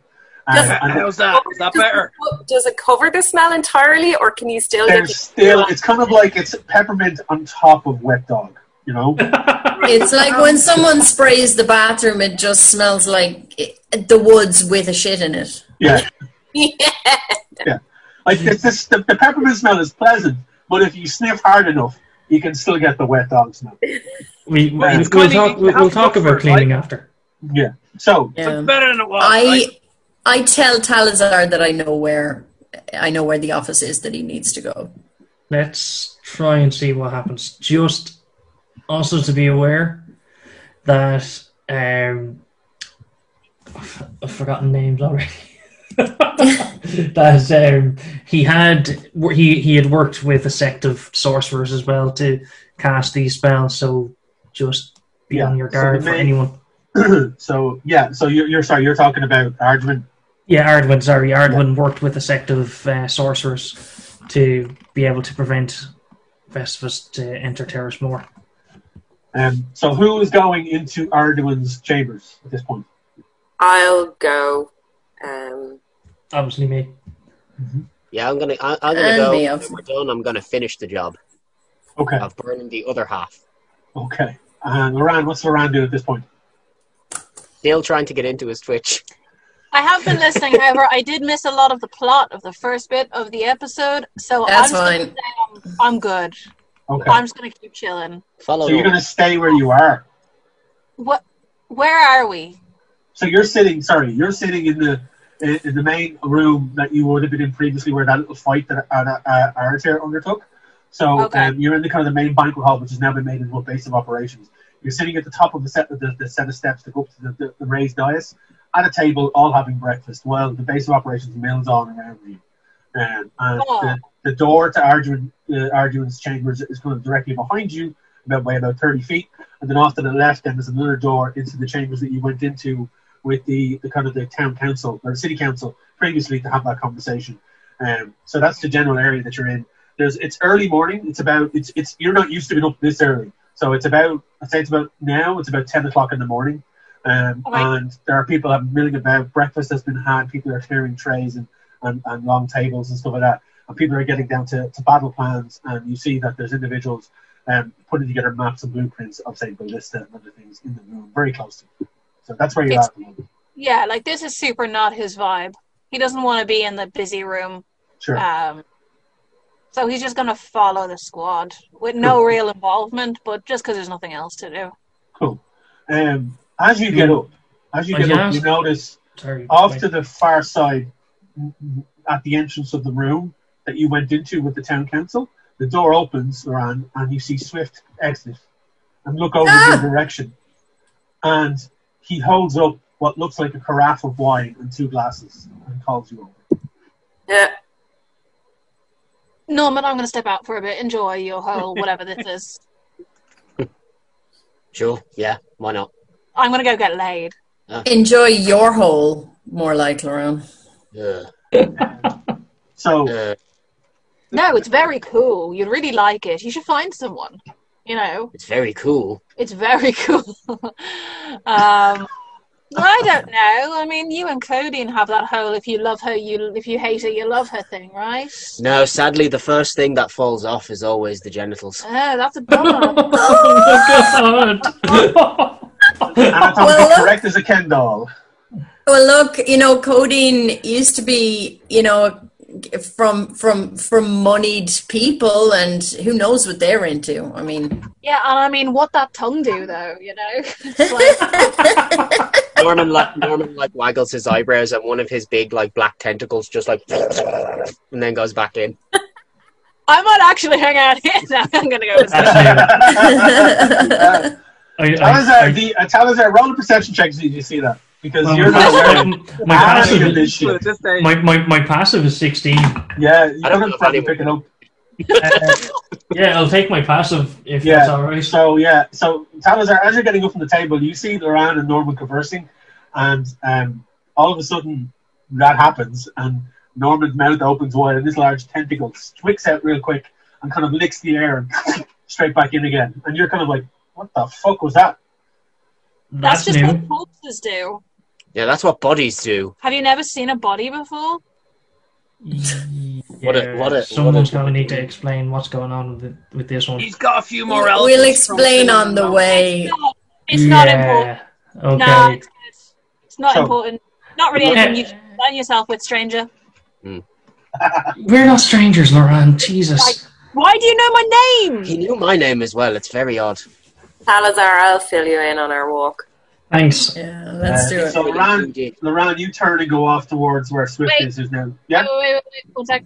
I wouldn't tell him all of your business if I were you. I don't trust him for some reason. I feel like I've seen him before. I can't put my finger on it, but I don't trust him.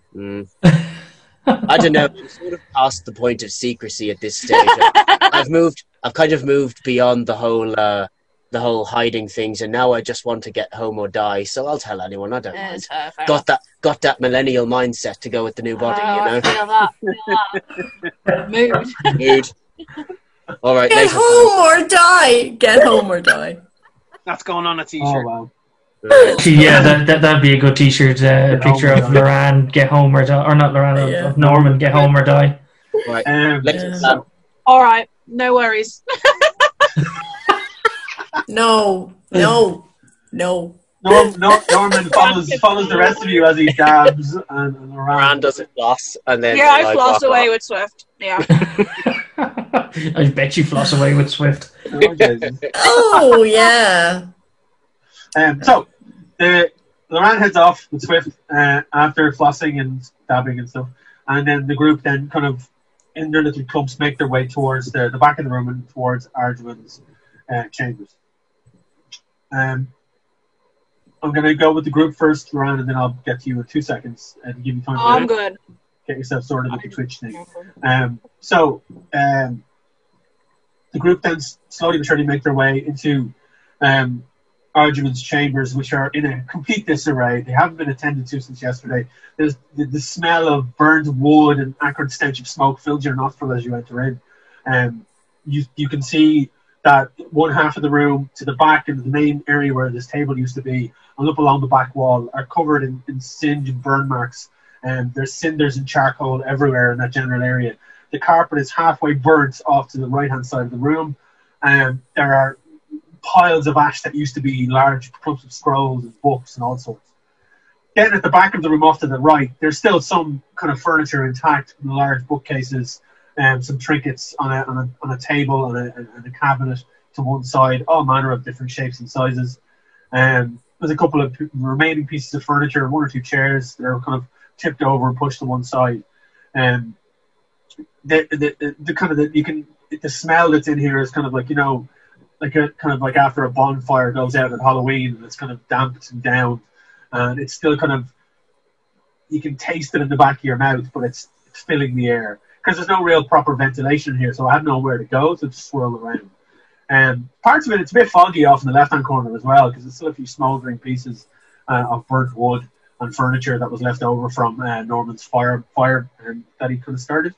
And then you see the entrance to the kind of tunnels that both Norman and Cody went down, and Ogun went down.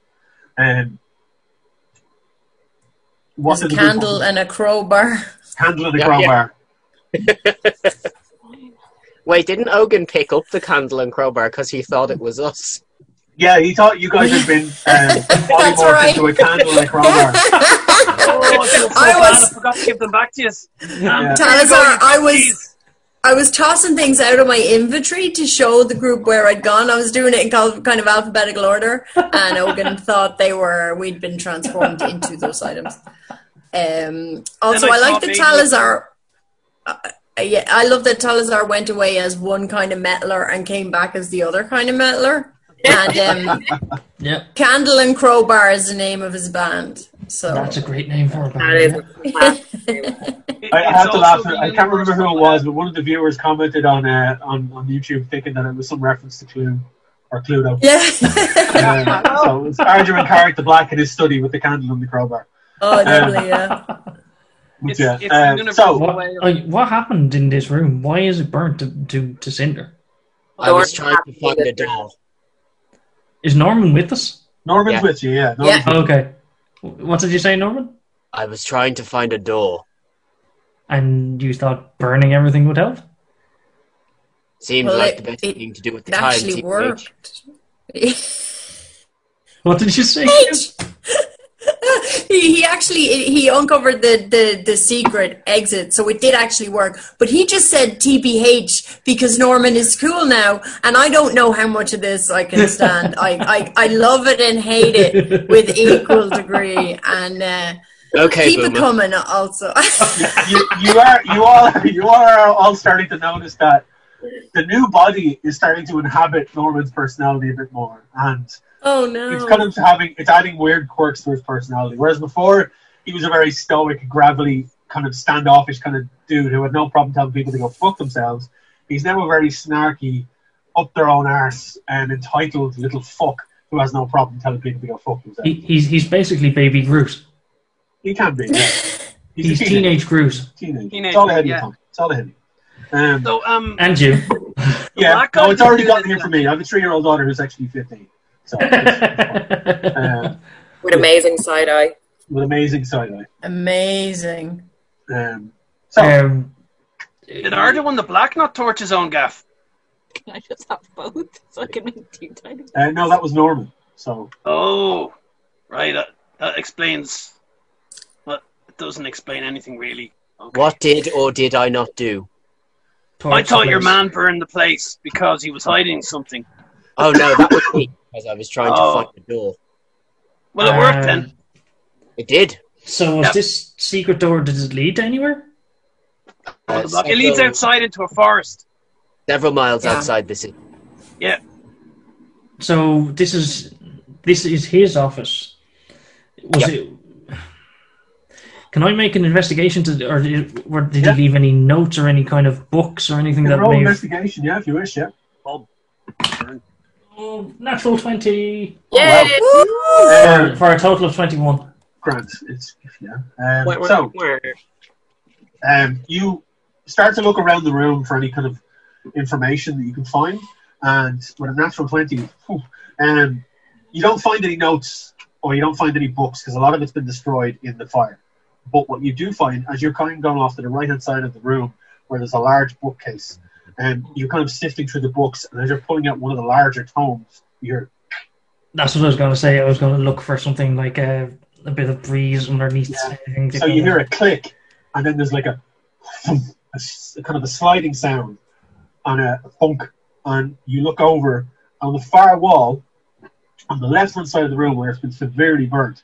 A large panel of the stonework slides aside as if it's fake, and you see a kind of an indentation in the room or in the wall, and there's like a gap, and there's a slight glow coming out of it. Norman, straight away, your arcane senses peak, and you can sense that there's magic emanating from that area. Pretty sus, guys. Oh my god! Who's the imposter? It's definitely one of them. Can I do? Is it like a narrow slit that opened up, or was it? No, you're talking about. It's at least a 1 foot by 2 foot. It's like a rectangle shape on the wall. So one of the big large bricks on the wall, kind of like pushed forward and then slid over, and it's a fake section in the wall that's opened up after you pulling open the thing. Can I peer in to see what I can see, or? And you can make your way over to and you look in, and you see that inside there is what looks like a large purple crystalline shape, kind of like not too similar to a dodecahedron shape. As it kind of sits, it's about the size. It's a fist-sized crystal, and it's glowing purple with a swirling, emanating energy from the center of it. Can I reach in to try and move it, or does it look like it's fixed in where it is? It's sitting on a little platform, little plinty area thing here. Fuck it, I'm just going to reach in and try and grab it. Okay. You reach your hand in, and as you reach your hand in, there's a large flash and a spark, and you push backwards, and you take 2 points of 2 points of damage. It's like necrotic damage. Sorry, 2 points of necrotic damage. Ooh. Hey, Talasar, you're going to have to be more careful with them limbs. I take out, I presume I still have the standard retractable quarterstaff. Yeah. I'm going to take that out and try and use that to move it out without actually touching it with my hands. Same thing happens, and there's a crackle, and the energy just flashes down the staff, and you take further 4 points of necrotic damage. Jesus. Right. Okay, what can we do to get this thing out? Actually, I hold out the amulet and hold it towards it. Does it react? As soon as you take out the amulet and move it towards it, there's a large pulse of red energy that emanates from the amulet. And the closer you move it, it starts to crackle. And then all of a sudden there's like and this small beam of flash of kind of arcing energy reaches out from the pendant as it rocks back and forth on the chain and strikes the front section of where this dodecahedron shape is. And you see this kind of purplish reddish flash as what looks like some form of magical force field just dissipating and sparks. Anything else happen to the dodeca? No, it's still there glowing, but there seemed to have been some form of shielding at the front of it, a magic kind of shield in front of it that has now been dispelled by the amulet. Okay, I reach in the third time to try and grab it. And you gingerly reach out as your fingers go through and pass through where they were previously. Then you go to put your fingers around the shape. And you hit the mysterious second layer of shielding. and your new arm gets blown apart. No. Oh, no. your fingers grasp around it, and you start to feel like a tingle. Like you're touching one of those electricity balls, like the giant electricity, like Zoom balls, what they call. And you kind of feel a tingle up your arm as you kind of pluck it out from the mini plint that it's on. You hold it in your hand. You do feel a kind of an arcade pulse emanating. In which hand are you holding it in? Are you holding it in your prosthetic? Please say you're using the prosthetic. I'm using the prosthetic arm. Okay. Holding it in your prosthetic arm, you notice that the runes on the arm start to kind of spark a slight bit, and you see a purple energy move down the arm, like little veiny bits come down the arm and start to kind of spark. They go down about halfway down your forearm as you're holding this thing, and it starts to kind of slightly heat up. Not unbearable, but there is a fair bit of energy emanating off this thing. I find a table or something that I can put it on, something that I can lay it down flat. You move back over to where you were previously, next to where the bookshelf was, and there is a kind of a side table. And what are the rest of you all doing while this is happening? Watching. Watching? Yeah, pretty much watching. Yeah, you're getting like bunked. in awe of whatever's going on here. Family show. Never said no. Oh my God! It certainly is not a family show. This is not a family show. Let's get that out of the way now. If you haven't caught on by now, 13 episodes in, this is not a family show. So yes, you place it down on the side table off next to where that bookshelf was. You kind of clear a path of all these different trinkets and doodads that are just rested on the table. You place it down in front on the table itself, and it's still kind of glowing. But as you take your hand away, you see sparks of purple energy just kind of arcing from the end of your fingers, and you slowly pull your hand away, and there's like a as it then sits there, kind of rocking back and forth from the energy discharge, and then settles. I tell everybody to stand close to the door away from where this is as I take a step back, and you notice I have tattoos on the other arm that I use to invoke basically an inky black arm that stretches out a further 30 feet. And I use that arm with the quarterstaff to drop the amulet over the dodeca. So basically I'm standing 30 feet away from the dodeca, holding with a magical arm, holding out the quarterstaff, gently resting the amulet over the dodeca or near the dodeca. So you all watch from the doorway. That's where you're all standing. Norman, are you choosing to do what he asks? Oh no, I'm like, I'm gonna stand next to the thing. I'm like looking it. I'm like checking it out. Okay. Do you want to roll? I'll allow you to roll an investigation or an arcana check or whatever the hell you want if you want to look at this thing. And like every so often, while Talasar is like just trying to do his very important work, like the staff just keeps like nudging me in the side of the head. I was only thinking the same thing. Like you're going to just feel a little kind of poke every so often. Even though this is a magical scenario, Aratir has instinctively equipped her battle axe and ushered Codeine and Ogun behind her at the doorway. She's just like, fuck this. Must protect. Must protect. Okay, so did you roll anything there, Norman? Did you say an investigation check? You can do either investigation or arcana check, whatever you want to do yourself. Okay, it's a 15. So. 15. So you, as you're looking at it, you kind of suss it out, and even with the pokes in the side of your head, as both the quarterstaff and the other amulet kind of knocks off the side of them, you're like, ow, ow. You're looking at it, you can kind of suss out that like this knocked slightly off. yeah, just like this on your head. But you can you get the feeling that you recognize this as some form of barrier spell. It seems to be something that blocks teleportation of a certain type into the city, and you seem to think that this might be what, if you recollect, if you wear this thing, this seems to be that's what it does. You can't remember whether Talasar was saying this is something that needs to be done or not, but this seems to be something that you need to look at, and that's what this particular item is there to do.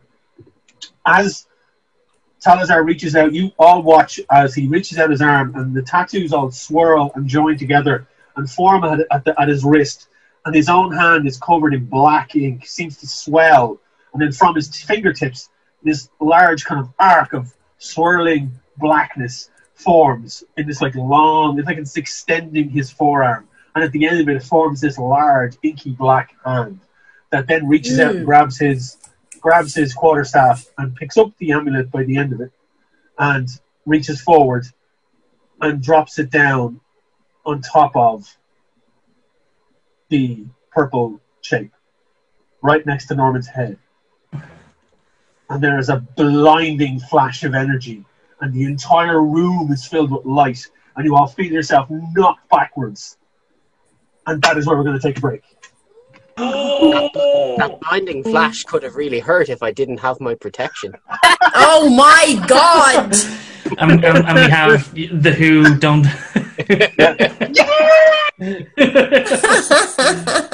Won't get fooled again. Okay. Let's we all take a break there, and we'll return shortly, where we will announce the winners of our 2 prizes. Thank you to Dublin City Comics for this. So we are giving away a copy of The Descent into Avernus and The Explorer's Guide to Wildmount. We will pick 2 winners from our comment section on YouTube, and we will get this out to you ASAP in the post. And then we will ask you the question for the winner to win this in our next episode. We announce the winner for this one in the next episode. Thank you again to Dublin City Comics for their sponsorship.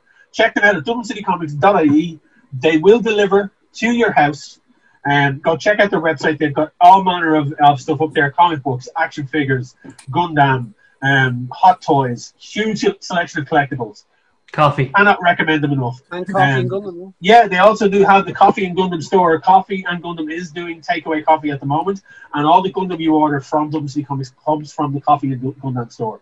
So, folks, we're going to take a break. We're going to go have some lunch, and we'll be back shortly with the winners of 2 prizes and the question for who can win this. So, folks, we will see you shortly.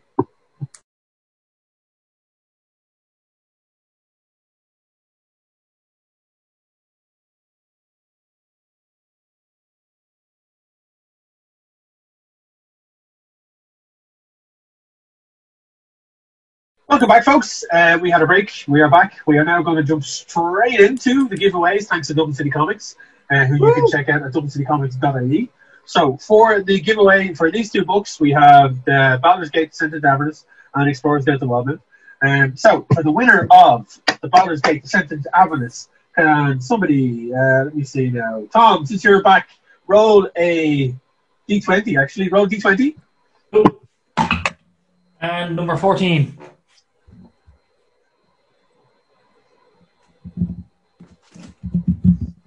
And the winner is Bob Hoyne. Bob Hoyne. Berserker Battle Axe is the answer for that question.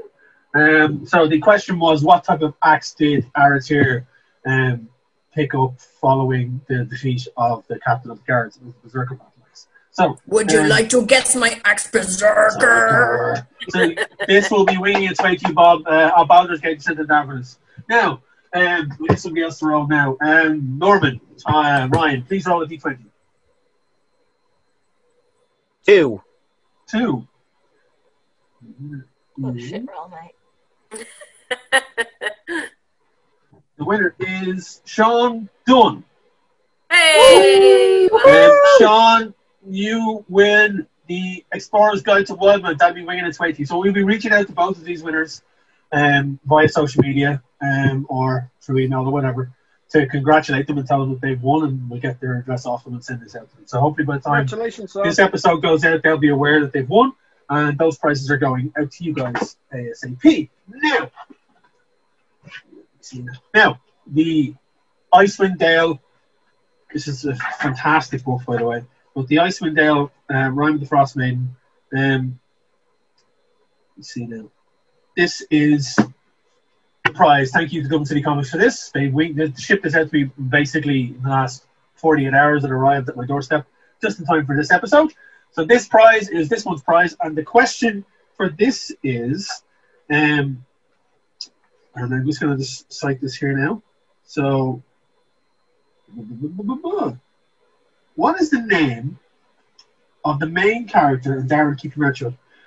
What is the name of the main character from the R.A. Salvatore books based upon a particular drow? What is the main character's name in those books? Please type that below in the comments and share the video on social media, be it on Twitter, Facebook, Instagram, whatever. and tag Irish Pubcast. You have to tag Irish Pubcast. You have to share the video on social media. You can't just answer the question down below. You have to share the video.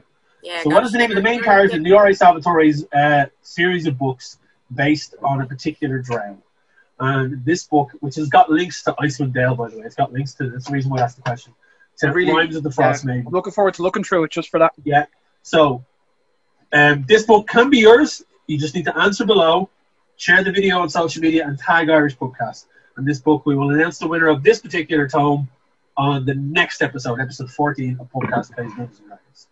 So thank you so much to Dublin City Comics for their sponsorship, their continued sponsorship. Check them out at dublincitycomics.ie. They will deliver directly to your homes. And you can reach out to them on social media. You can find them on social media as well, on Facebook and Instagram and Twitter, and follow them. Fantastic store, great support from the local nerd community here in Ireland. And we have actually sent prizes from this show, thanks to them, further afield. There's been some prizes have gone to the States, so they're reaching out there. So without further ado, we're going to jump back into the adventure, and we are going to take up straight away with Loran. We're going to leave the rest of the group hanging for a couple of minutes to figure out what happened to them in the last part of the story. But we're going to start back in with Loran, who has left the group to go investigate Arduin's quarters. Loran saw Swift off to one side, gesturing to him, holding up a carafe of wine and some glasses as they headed into. I love that it's like 9 a.m. and it's like wine. Oh no, it's 10:30. It's 10:30. 10:30. It's What happens 10:30. It's about 10:30-ish. There's no harm in wine in the morning. It's a trap! In the fantasy world, you can drink wine anytime. I thought you just got that to be the end. In the fantasy world, you can drink wine. It's 5 p.m. somewhere. Yeah, it is, Aratir had ale with breakfast, so Exactly. Yeah. That's the beautiful thing. There's no what's the word I'm looking for? No drink shaming. No drink shaming, and no real word hang-ups about having the odd seasoned grape with your breakfast cheese. Okay, so Loran, you make your way over towards Swift as he motions you into the room that you were in previously for the kind of the group session where you met with the town council or the city council. You go back into the room with Headspur. It's pretty much unchanged. There's a long couch on one side. There's a couple of chairs on the other. The back of the room is lined with books. There are a couple of stools here and there. Swift walks over and places the carafe down and then starts to pour out 2 glasses and kind of gestures to a chair or the couch or whatever. He's like, "Good morning. I see that your group has gathered once again and seems to be discussing matters of great urgency from the looks on all your faces." Yes, it's all a bit too big, a bit too big and too much for me, really. What's your take on this whole business? Well, he kind of grins slyly and kind of looks around the room and says, I've been elevated from a not so small but a medium-sized business tailor to a member of the city council. It is quite the change for me as well. I mean, I can't lie. It's not as if I haven't had other avenues of adventure in my life. I've lived quite the time, and this is just another stepping stone as I go along in this path. But I find it intriguing. It's not somewhere I expected to find myself in a place of authority. I'm usually more used to being in the background or the shadows, if you will. Yeah, I mean, do you even really want to be involved in all this? It intrigues me. So From what angle? I seem to now have influence on events, which is something I'm not used to. That's hot. So, as a member of the council, I can move a piece here, move a piece there. It's intriguing to say the least. Answer me this. Oh no, go on. Well, I was going to say you don't seem to be the type that would find himself in this type of a situation often. Oh, never, actually. This is so not my ball game. I'm just going along with them because not much else to do and nowhere else to go, apparently. Were there a way to be not involved, I would take it. However, I wonder, bless their souls, especially the likes of like Aratir and whatever, they're very idealistic. They really think they can make a difference, but honestly, they're all just going to get their asses handed to them and we're all going to die. So I feel like it's just better to watch things play out. So, you don't think they stand a chance of making any effort against the forces that fight us?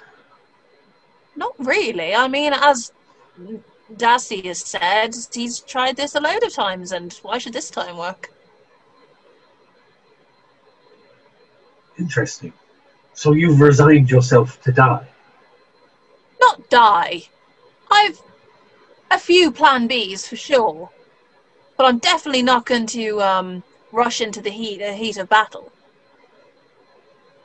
Well, yes. I mean, but for the short time I've known you, I've seen you fight, or else I've been in a fighting vicinity of you.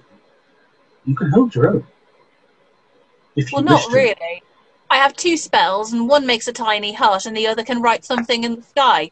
So, and in another fight, I just played dead until it was over. If I'm not mistaken, did you not charm the captain or former captain of the guards?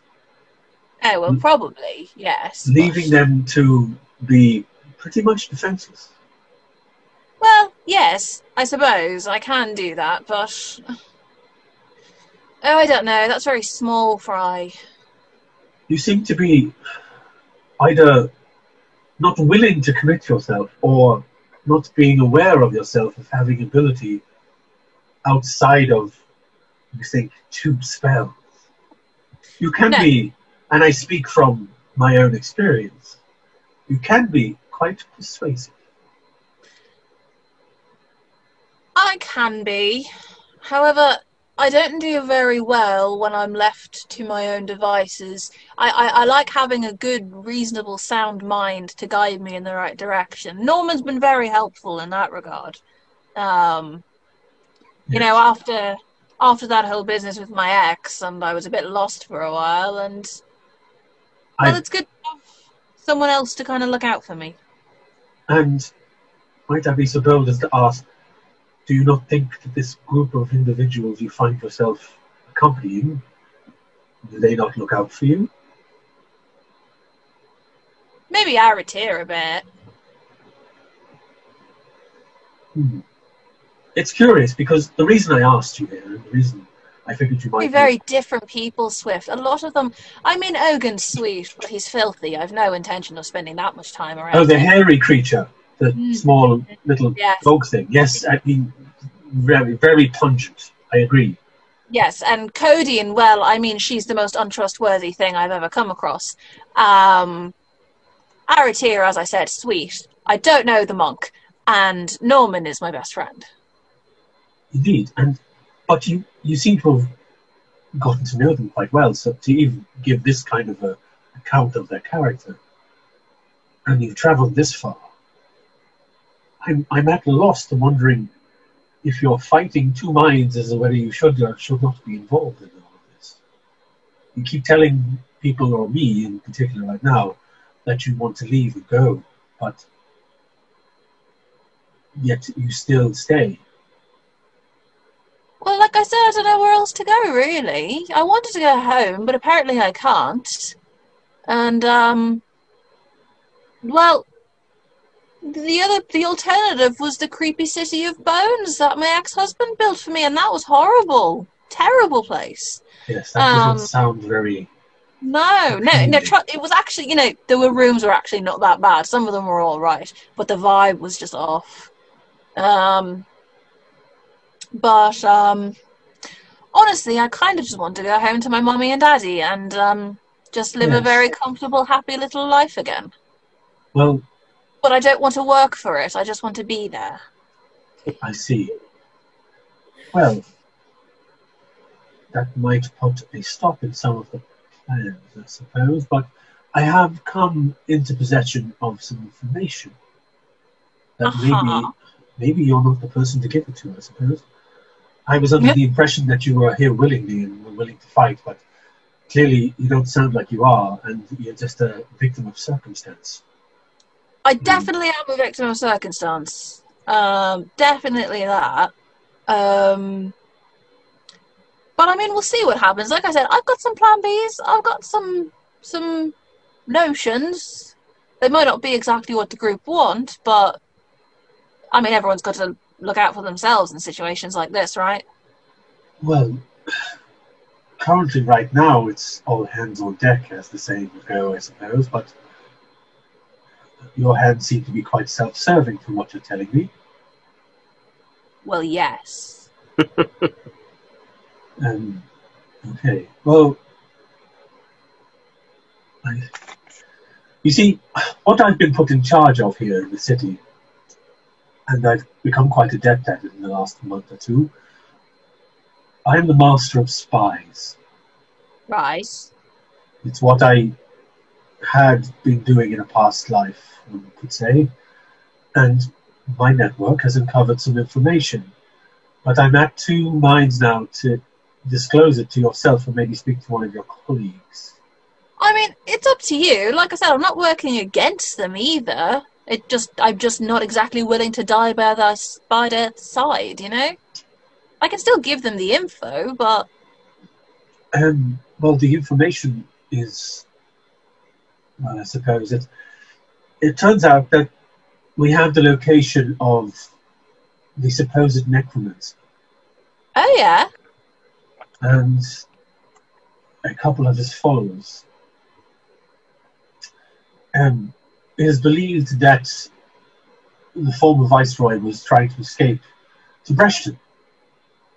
So I sent a couple of my people, to investigate the town, or what was left of it, as it currently sits as a crater in the landscape of our realm. Yeah, pretty grim. And in the absence of Breshton, something is growing in its place. Oh.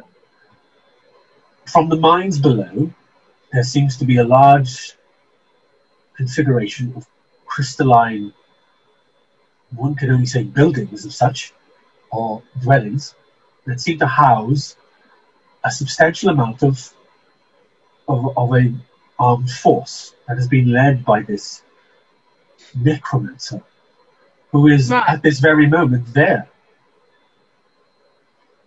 And you weren't here for the original battle that we had to face. And we nearly lost, but at the last minute something happened. You see, we were attacked by what we thought were the main forces of this necromancer. They were a horde of crystalline entities. Upon closer inspection, seem to have been infected populace of Breshton. Right. And we managed to capture one or two of them. And we have been studying them in one of the laboratories in the depths of the dungeons that we have here. And at the climax of the battle, something strange happened. Mm-hmm. They all buried themselves in the ground. Relatable. Go on. And stopped fighting. They literally buried themselves. It confused everyone. We did not expect it. We were trying to fight off a horde. And then the guards, myself, I was on the east battlements, commanding one of the forces. Yeah. And I looked out and saw them digging and then covering themselves in dirt and muck and the bodies of their fallen comrades, I suppose, or fellow horde members. They're still out there, buried. Okay. And what these spies that came from Breshton have told me is that there is still more of them there that seem more empowered with this red crystalline energy. So you can understand why the city is on edge, because we still have an army of enemies on our doorstep, literally buried on our doorstep. And with the information that this necromancer is so close, we have two options. We can strike now and hope to take him out, or we can try and destroy this army where they lay, in the very ground of Terrace Moor. I see. But from what you're telling me, this may not be something that you yourself may want to undertake. And I may have to speak to your colleagues and see if they wish to. Well, clearly the captain would have to be Yes, well, informed. she's very good at this sort of thing. She'll know what to do. She's very good at the hitting and the fighting, and she looks very good doing it. It's very impressive. But as for me, honestly, I would just flip a coin, so I'm not exactly going to be the most helpful when it comes to this advice. So to be honest, I thought you were inviting me in here for a bit more of a social, physical catch-up. And I think we were both misled in our findings. I believed you to be an active physical member of your group, considering how much you helped in the fight with the captain of the guards. I was mistaken. That was a very, very long time ago, and the thing is... That was yesterday. Wait, what? Oh, that one. What did I do in that fight? I don't know if I did much. He charms the captain of the guards. Oh, that charm. Yeah. And basically stood them still so everyone else could just go... Yeah. And then they died. Teamwork shame him. You made them dance on. You basically made the captain of the guards, this giant Goliath person, dance on the spot, and then your colleagues took them down. You were extremely vital in that fight. So I was very tired and exhausted from all the fighting, and I was just sick of it all, and I just wanted it all to stop, so I just made him dance. Yes. I think you believe me to be something I'm not, Swift.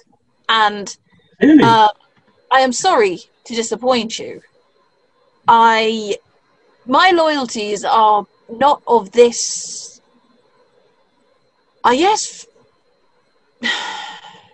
realm, world, whatever Dacia says. I'm not. It's hard to follow these days. It's very confusing in parts, and this is even more confusing to me. In fairness, we haven't really talked that much, so I don't know why you think you know me well enough to judge. This is true, and I seem to have made a misjudgment completely, and it's on me for that one, for sure.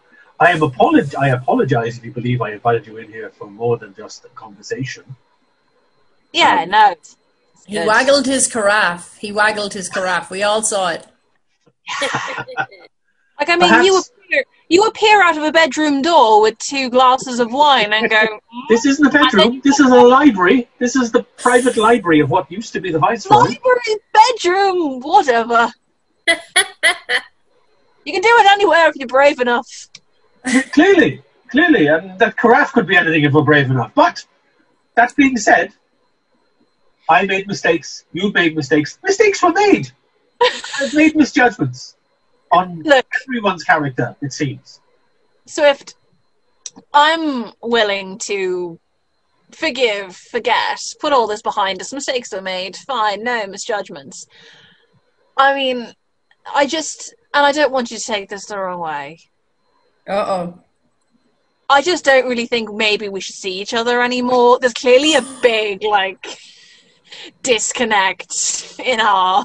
It says a lot for me in my own personal judgment as the master of spies that I completely misjudged your character, and I'm kind of in a moment of self-doubt right now. So yes, maybe you should go about your day the way you should go about your day in your own self-reverence, and I should stay here and finish this wine.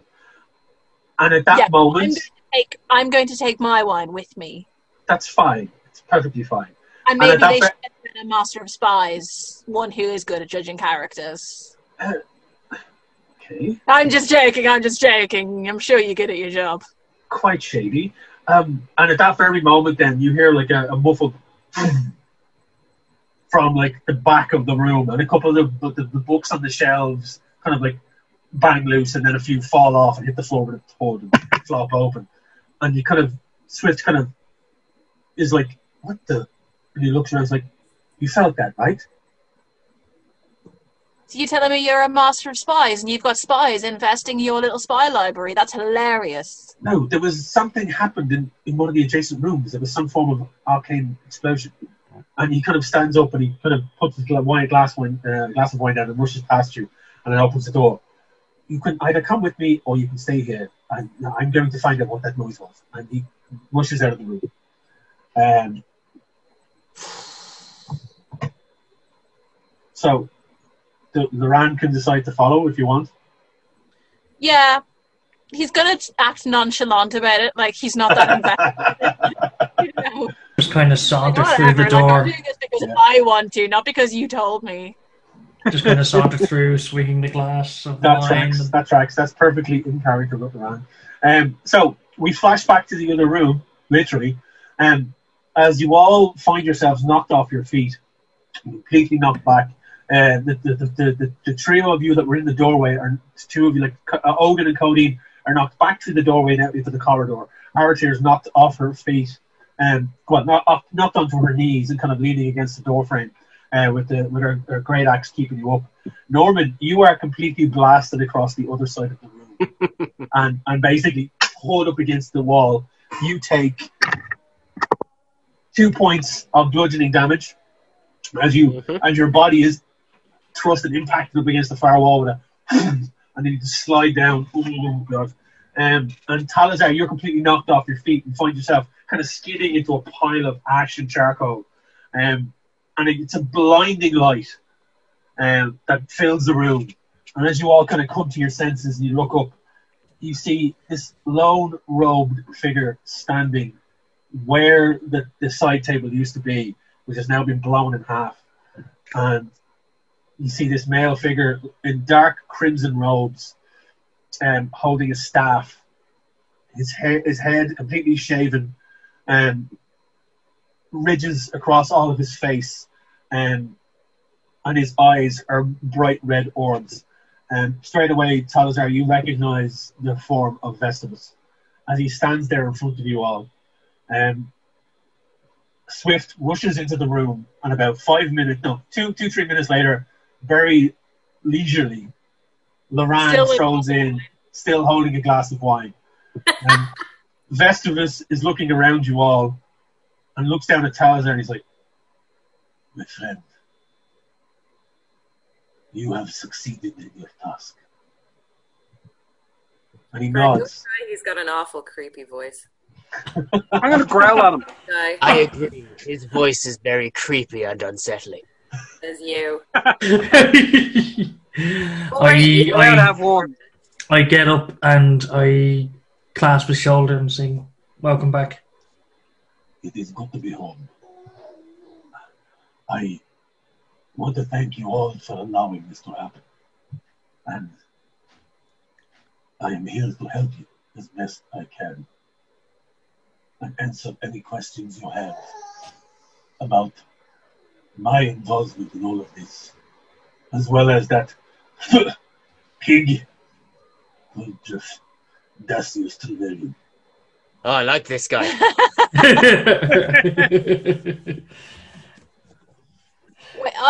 Dacius is here, Festivus. He is. And he has this look of disdain just spread across his very lined face. Like you can see the age on this individual. He definitely looks like he's been through the wars. Even though his robes are fine, which are, like I said, they're deep crimson. His staff is a long wooden, seems to be bent crooked in certain places, with a large kind of red orb encased in what looks like a clasped wooden hand at the top.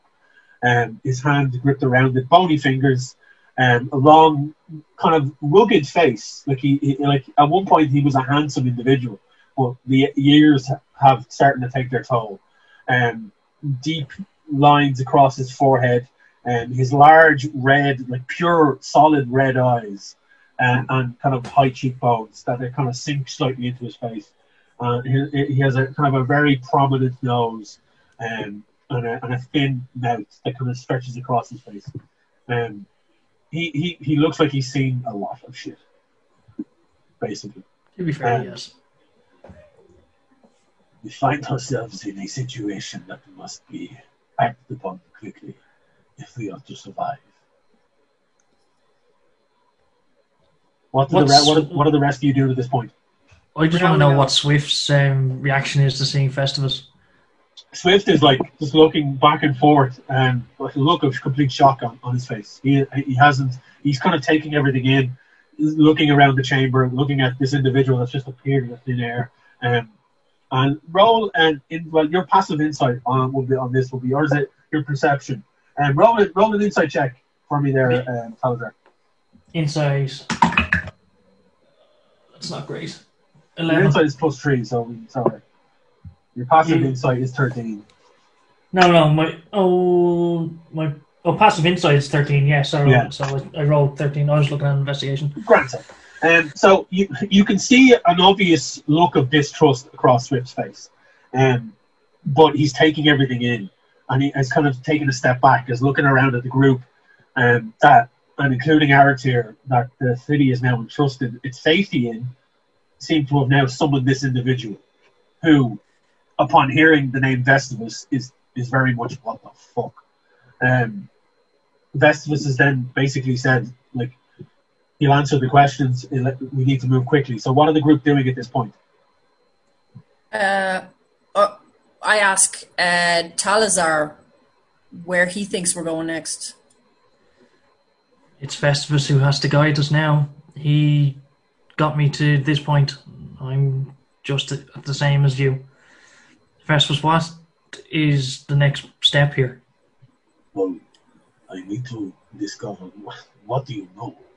You have been told many a story, many a tale that may not collaborate with each other, but the situation we find ourselves in right now is dire. Koval is close. He is nearby and controls a vast army of pure, concentrated evil. And my investigations tell me that Skranik is here on this realm and is helping Koval to achieve his final goal of shaping this world the way he sees it, which will eradicate all life, would snuff us out in an instant. Why this realm, Festivus? Is it every realm ultimately? Why this one in particular? This world was created through a arcane mishap, if you will. Okay. A situation arose following a battle with Skranik, and Koval switched sides, and we were transported here. Myself and Trevelyan were changed, made immortal, forced to watch this creature try and infest this pocket universe and create their own world. I fought back. I created this. And he gestures all around at generally the room, but I created Talasar out of nothing. I built a safe haven for the individuals that found themselves living here, unwillingly forced to be transported to this world from a large chunk of what was our previous plane of existence. They were transported here against their will and forced to live in this world. I gave them Talasar. I brought them here, built this city, and kept them safe. Trevelyan, in his hubris, believed he could fight against Koval and make right the wrongs he had created. He went off and tried to find inventions that were willing to sacrifice themselves and fight this evil. He failed multiple times. And only now, with all of you, have we gotten to a point that we may stand a chance. although I believe it is a slim chance. Why do you believe us to have a chance? What resources do you think are available to us? Not It is dashing not. good luck. Well, it seems to be whatever brought you together, your ability to overcome great peril, as well as you have already, and I have watched. I sent you on a path to the place called Henrik's Point to test you, and forgive me for doing such a thing, but it was necessary to see. You quelled one of Koval's disciples, the demon or lesser demon known as Valak, was one of his followers, and you vanquished him. Many have tried in the past to vanquish Valak and force him into the light to show what the creature he really is, but none have done what you have done. Wait, my Valak? Indeed. Would you say our greatest strength is teamwork? Glares at Loran and Norman. Glares. Have we ever been anything like? What have we done to like? You know, we've never broken up the party or gone against the interests of the party. Not for lack of trying. I say now is not the time for any petty squabbles or any petty infighting. We need now to unite. You don't even know us. Who are you? You don't even go here. The two of you saw me lose a fucking arm and get thrown through a fucking portal. Well, I thought he was meant to be a Zen kind of guy. Now he's Talasar, please be peaceful. Be peaceful. We need to stick together on this one, and I need you to be cohesive. You have an arm though. Look at it. It's right there. You've clearly got two. Yes, you've got to appreciate as well that the unification you're asking of us, you and Talasar are asking of us, you're the bad guy at the moment. We're going to have hell of a job convincing people that you're on our side. This is true. Yeah, you are definitely that evil guy, right? I am not evil. I have undertaken some questionable choices for sure. Haven't we all? Indeed. Yeah, And I did my makeup to look like the dog from The Shining, so that was the choice. in this world, it is not all black and white. There is a lot of grey. And I live primarily in the grey area. 50 Shades of it. Oh. Okay. No, it's not for you. Skrannik. We've got Skrannik on the bad side. We've got Festivus on the good side. Yeah, we've got Brevik. Brevik is Festivus's. Brevik is Festivus's right-hand man. Yeah. He is the Riker to Picard. Yes, is he coming back for this? You don't know. So, Festivus turns to all of you, kind of gesturing outward. He's like, I totally understand that you do not trust me. And I do not ask you to fully trust me. Please be on your guard at all times. But I don't miss you. I am coming here to you now with my hands open. I am offering you my help to quell Koval. So we need to quell Koval. That could be a t-shirt. Who knows? But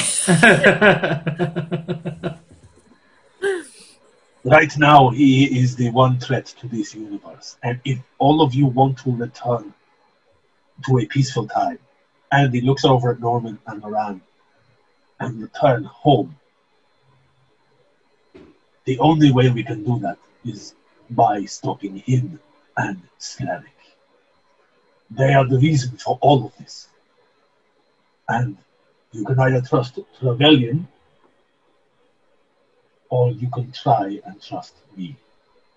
I offer my help. I offer my information. and I offer my power to you and to your cause. Right, but the thing is, you're all like, oh, we could have a chance because of us and blah, blah, blah. But, like, why don't we go on a big old recruiting campaign and get people who are way more qualified? Like, you know who was very good at things? Arun. I think we should get him back. And, Of course you do, Loran. well, he was very good and he came with a crew. That's just a bonus. And the little one was very good, wasn't he? The one you styled. Yes. What a lovely little chap. And I mean, Aratir, you've probably got other buff friends that you do buff things with, and like, Codine probably knows some untrustworthy people. I don't know. The monk probably does something. Certainly. It depends. And Odin can rally up all of the wildlife, and it'll be really cool. And then they can all do all the heavy lifting. As long as you don't have to do it, right? Yes. You're just afraid of what might happen if we fail. Well, I'm not afraid of it. I'm aware of it. Do you not think it's worth a chance for you to go home, Loran? I would like to, for sure. But like I said, I just think we're thinking too small. I don't see where it has to rest on our shoulders. Why can't we make this a big continent-wide thing? Recruit as many people as possible. Triple our chances. We're the devil you know at the moment, Loran, and we're a pretty formidable team. I remember you in that arena that time. It was pretty good. Which time? The time you played Dead. The time I played Dead? Yeah, and didn't take part in the fight. Well, we won. I mean,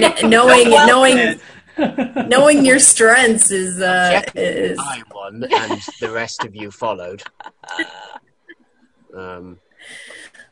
Listen. Yeah.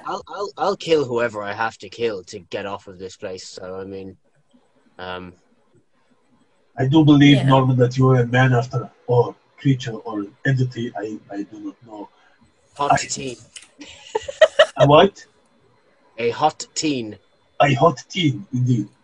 So I believe that is the correct attitude to have. It's a means to an end, for sure. And I understand any distrust you may throw my way. But again, no mistrust towards you. Literally have no idea who you are. Not the faintest. Don't give a shit. Look, I'm just going to level with you. I know you think I'm just trying to worm my way out of this stuff. And like Fem... Are you not? I am sometimes.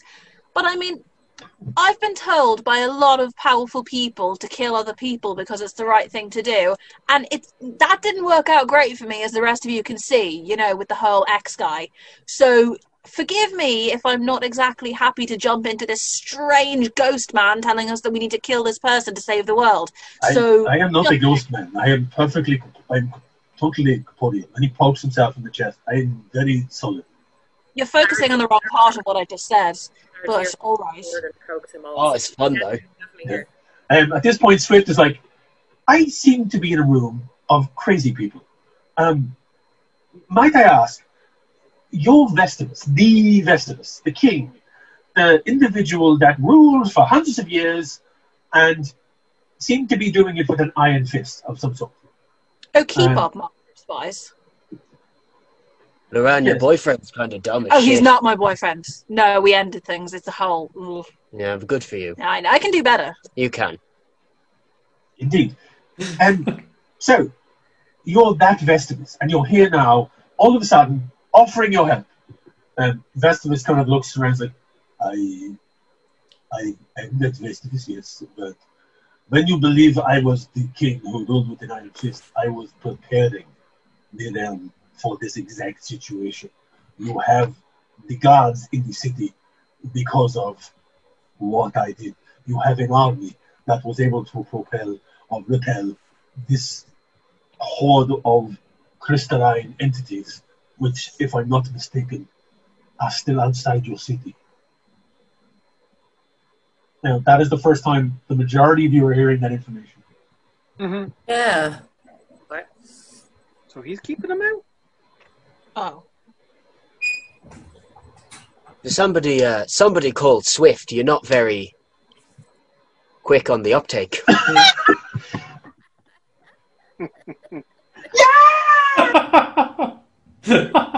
Gold again. we broke God. Wayne.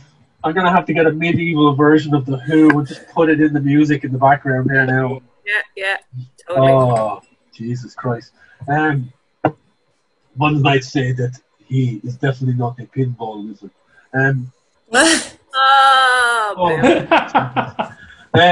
So can I ask a question? you can. Are you saying that you're the reason those red spider thingies outside are buried in the ground and not in the city attacking us? No, I am not the reason. It seems that the timely arrival of Daz's rebellion here in this city, it put the attack on hold. Koval was aware of the arrival. His dimensional prison that rebellion was being stored in was breached, and Koval pulled his forces back because of it. Must be the reason why they're not in the castle. Oh, sweet Jesus. Sorry. So because we went through that portal, then we kind of stopped them attacking. Ooh. Your arrival. Why did I went Scottish there with that? Your arrival Happens. did indeed stop them from attacking the city. And now that I am here, the two forces that Koval, I would like to say, fears the most in Terrasmore will give him pause, for sure. Where's Koval now? As far as I'm aware, he's just north of here.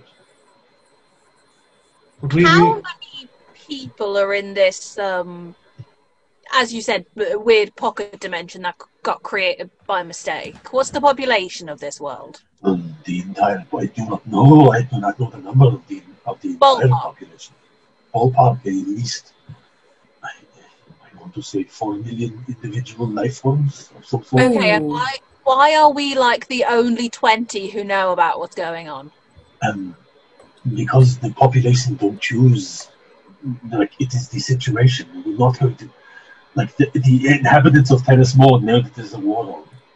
The people that live here are aware that there's a war of some supernatural nature. There is an army of strange zombies attacking. You are aware of it because you were at the front line. You were chosen by Trevelyan to be part of this. Trevelyan's fault we're here. Yeah. Very much so, yes. Which Something he admitted to, in fairness.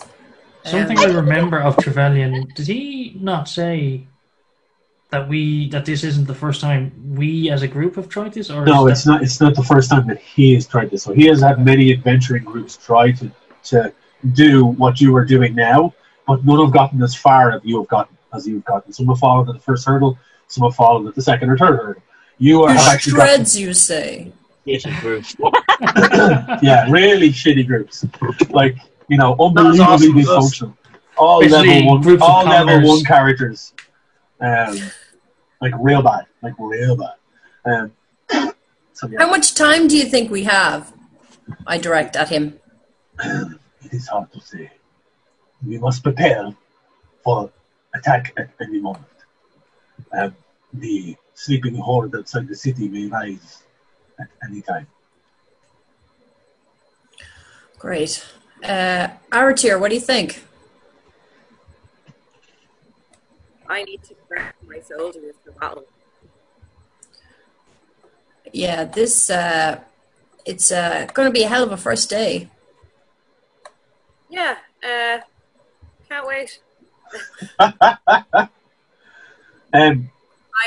have more than just the group to worry about now. Now that I have taken up the mantle of captain of the guards, I have this entire city to worry about. It's on my shoulders, even more so than when we started this quest. Swift turns to you and says, "You have the support of the council, and you have the support of the inhabitants of Terrasmore. We are here to help. It is not all on your shoulders. When we are now more free as in, since the Viceroy is gone, the bureaucracy is gone. And we can act swiftly. No pun intended. I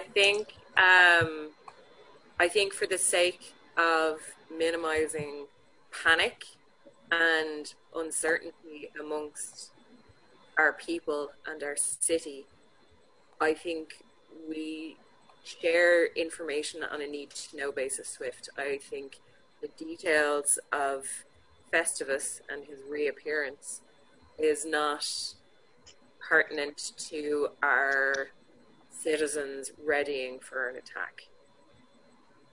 Would you agree?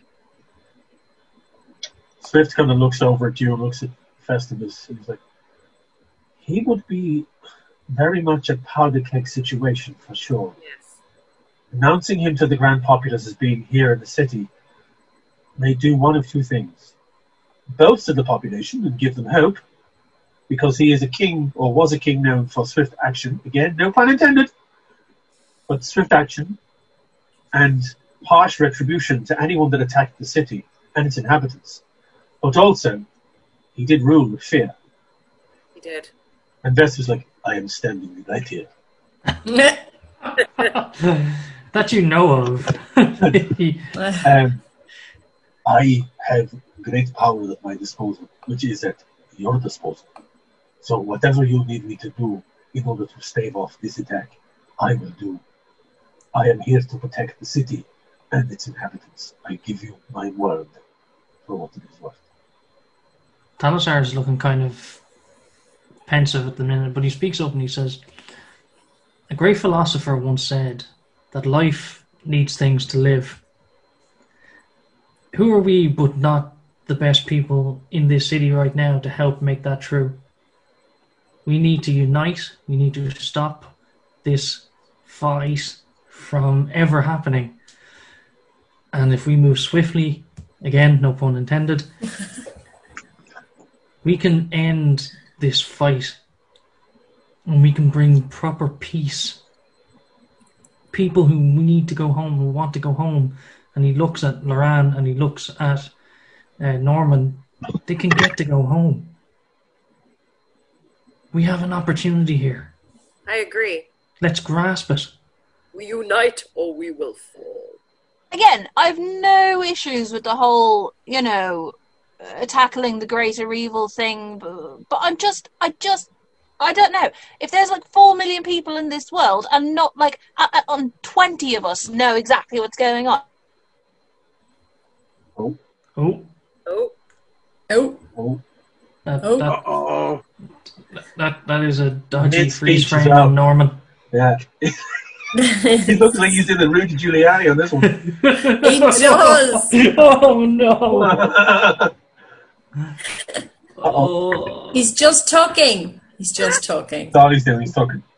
Guys. Right, you guys froze for a You brief froze moment. half speech there, Loran. It was getting good, and you were like, Yeah, So good. And also your freeze face, you looked like you were mid sneeze. Oh, and also Ryan looked like he was grasping his mini. Yeah. I was. somewhat. He was talking. what I was saying was, I'm just saying, like, these people have a right to know that there's an impending threat to their entire world. Keeping them in the dark is They know, don't they? They know that there's a threat. If we Let me put it to you this way. if we want to sow panic, If you tell the entire population of the world the world is ending, you will cause chaos. Right now, the majority of the population of this entire existence is not aware that their very existence is in danger, because it is not all over the realms. There are pockets of incidents happening that all add up to a greater threat. You have seen some of them in your travels, but there are other situations that haven't been witnessed. you're just going to let them die quietly then, and not give them any kind of a heads up. The point of this is not to have anyone die. We are here to stop all of this. No. Again, the optimism it's fucking lovely, but as you said yourself, there's only a slim chance of this working. So we need to accept that there is a reality where this is not going to work. And I mean, I would like to let people know. If I had last moments, and if I knew the world might end in like a week, I'm like, oh cool, I'll go see that. You know, my mum, who I haven't seen in 6 months, I better, you know, feed my cat. I better catch up with old friends. Like, people should live their last moments the way they want to live their last moments. Loran, would you like to have to make your way to the battlefield through throngs of people running to their parents' house? I'm sure plenty of them would want to help in the battle. If we do things right, they won't notice anything. If we do things wrong, the thing that was going to happen right now, with or without us, will happen. So, I mean, for someone who tends to not give a shit about anyone, you chose a very strange time to get all kumbaya at us about people's dreams and wishes. No, I just don't like when all these like higher beings are like, yes, we're all fighting our higher being god wars, and we're not going to tell all the little people about it. That's kind of what happens when gods fight. Yeah, it sucks. No This offense. happens all the time. The farmer in the field is not aware of the fight that is happening 200 miles away. He continues to farm his field, ignorant to the goings-on of the higher beings. But in the grand scheme of things, he will continue to sow his field. But if you tell this farmer that the world may end tomorrow due to the goings-on of these higher beings, what is he going to do? He's not going to run off and fight anymore. He's a farmer. But you expect us to, despite me just being a fucking bard. But You're a pretty adventure-y bird. You, again... He could be an adventure farmer. That is your character for campaign 2, the adventure farmer. The adventure farmer, yes. Oh my god. Hello, I'm Jeff, the adventure farmer. I'm out my hole. I want to make an even more useless and obsolete character than Loran. That would be difficult. I know. Would be very difficult. I put down my plough, picked up a sword. Don't know what I'm supposed to do now. I have no idea what's going on, but I'm here and I'm ready to go. Let's go. Everybody just sounds like fucking Paddy McGuinness. Yeah. Oh, Christ. Likey. No. Speaking of fucking useless, oh my god, hot take. Oh my god. I suppose there has to be comedy for everybody, right? I think I just picked Quavald's voice. No, I haven't. I'm here to rule the world and you better like it, right? Everyone's going to suck down on red crystals. But that's the thing, that kind of subverts expectation. It does. Ryan looks lost. What's going on with Ryan's voice? We were silently conferring. Okay. So, I thought we didn't have much time to do I this. know. Loran has gotten very, very, very chatty. Can we move? There's also like the fact that if you're going to... I don't believe what's going on because I have no idea what's going on, even though you've told me. How are we going to be able to tell how many millions of life is on this plane? 4 million. How we long do you can't think get it's it going across to to take to you, convince one Loran. person that What? they're not on their place they should be, let alone 4 million? the universe, We're gonna be dead. This particular plane of existence has been in here for a couple of hundred years. So you're talking about a couple of generations of people that have lived here and have known nothing else. The first couple of generations were aware that they were transported to a realm that is outside of their original plane of existence. They then chose to survive and have bred and had families and lived on. So you are now in, and since the beginning of that particular point in time, Dacius Rebellion has been trying to get a bunch of adventurers together to quell whatever's happening. Sometimes it's been certain levels of success where he's ended back the fight. But in the same instance, Vestivus was here building Terrace Moor as a kingdom, building it up as a kingdom. Then other realms, other sections of the world built up, like Hendrick's Point with all the pirates who became traders and merchants. All of that happened over the centuries of this existence happening, an existence being. Certain individuals like Norman and Loran were transported here through different circumstances, were brought into this realm of existence, through the planes, across different planes of existence and into this world. And at this particular moment in time, it's starting to come to a head. And as Trevelyan and now Vestivus and Talasar have informed the group that things are starting to move into place, that Quaval may actually win this war. And it's at this particular moment in time you can either decide if you wish to be part of it or don't wish to be part of it, and just basically sit here and look at it all unfold. That is the choice that is in front of you now. Well, I, for one, am going to be part of stopping Cabal. Swift. Me too. We need to. I'll do whatever I can do. Whatever I've been doing, I'll do better. Maybe. Festivus. Maybe you should tell, or rather show Swift, that rather be Festivus the man who apparently ruled with an iron fist, that you are also Gregor who ruled with a soft one. Gregor.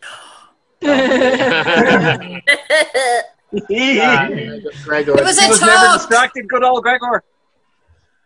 Swift kind of looks and turns like, what was that again? And Festivus kind of gestures and waves his hand, and his appearance changes.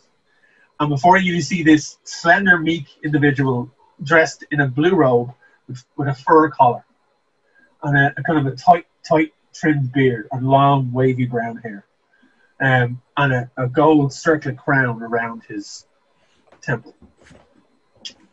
He kind of bows his head and speaks in a softer voice towards Swift.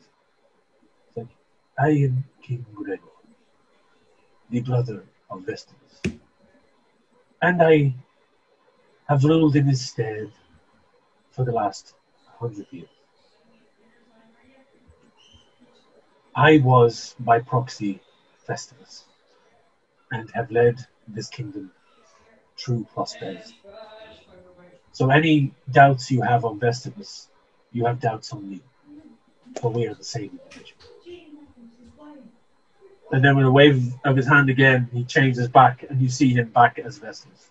And Swift is just like wide-eyed. He's like, so you mean to tell me that you are the same individual, same person, as King Gregor that was Festivus?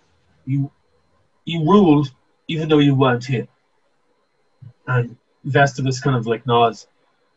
It is the reason why Carrick the Black was needed, but I was unaware of his corruption up until recent years. He helped me keep Tennismore alive, and it was with a very heavy heart that I discovered his deception. He kept me from this kingdom and banished the entity that was Gregor, choosing to rule in his stead, making you all believe that Gregor had been sick for the last decade or two, and pointing the city in the direction he wished it to go. By proxy, pointing in the direction he wished that Kruval wished it to go. He sent you all to Breshton to bring its downfall and to let the red menace that was this plague eke into the kingdom. I was not able to stop you, but in part you were, which is why I believe you are able to do it now. Whether you choose to be part of it is your choice. Whether you wish to sit on the sidelines or help in the very far background. But something must be done, or this entire realm will fall into what can only be described as a hell on earth. The thing is, realistically, even if we fail, like the way I would put it is, as I mean, I've made up my mind, because as far as I'm concerned, it's either what did you say? We've got a very short amount of time, so it's either, although we seem to be spending enough of it prattling on, so maybe, and I kind of like look at Festivus, like chop chop. But the thing is, it's either I personally die here or I die when the plane falls apart. Even if we fail, there's 4 million people on this plane. That's not actually that many in the grand scheme of things. So what do we have to lose? 100 planes are born and die every second. These people, whatever. If we fail, we gave it a go. Doesn't matter. 4 million deaths, they're not going to remember. So fuck them. Well, it was about time that we got Norman's "but the buzzing of flies" speech. And I hate to say this, but I agree with you, Norman. This could be a giant stand, or it's just a blip and we tried. You know, why wait for the world to be swallowed up under our feet? I agree. And Let's regardless of the end result, and the main reason I'm taking part is because either way, I will never have to see it again. So it's a win-win, essentially. I'd just rather it be the sort of win where I am alive at the end of it. Yeah, we'll do our best. We'll do our best for you, Norman. Really, I mean that. Really. You don't have to say anything. It's okay. But I really like saying things. You really like what? Saying I things. really like saying. I have a lot of comments. We been new, sis, to talk to you in your own language. When you're coding, lit. So Vestus is like, if you wish for me to accompany you around the city as you make plans, I can disguise myself as somebody who could pass. I do not need to look as opulent as I look now. Oh, you should disguise yourself as Arun. He was really cool.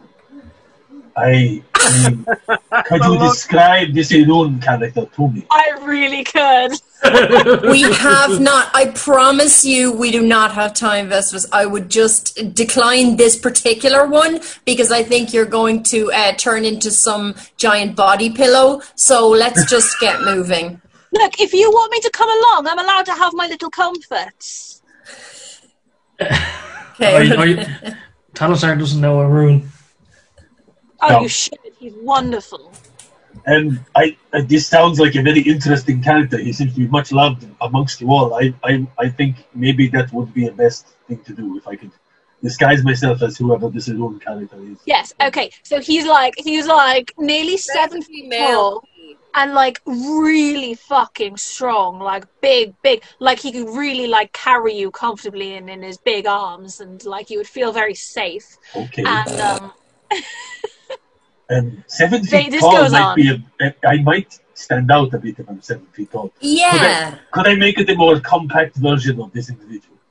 Well, he is a half orc, and he's Oh. one height. And Well, I'd say I'll do about 6.5.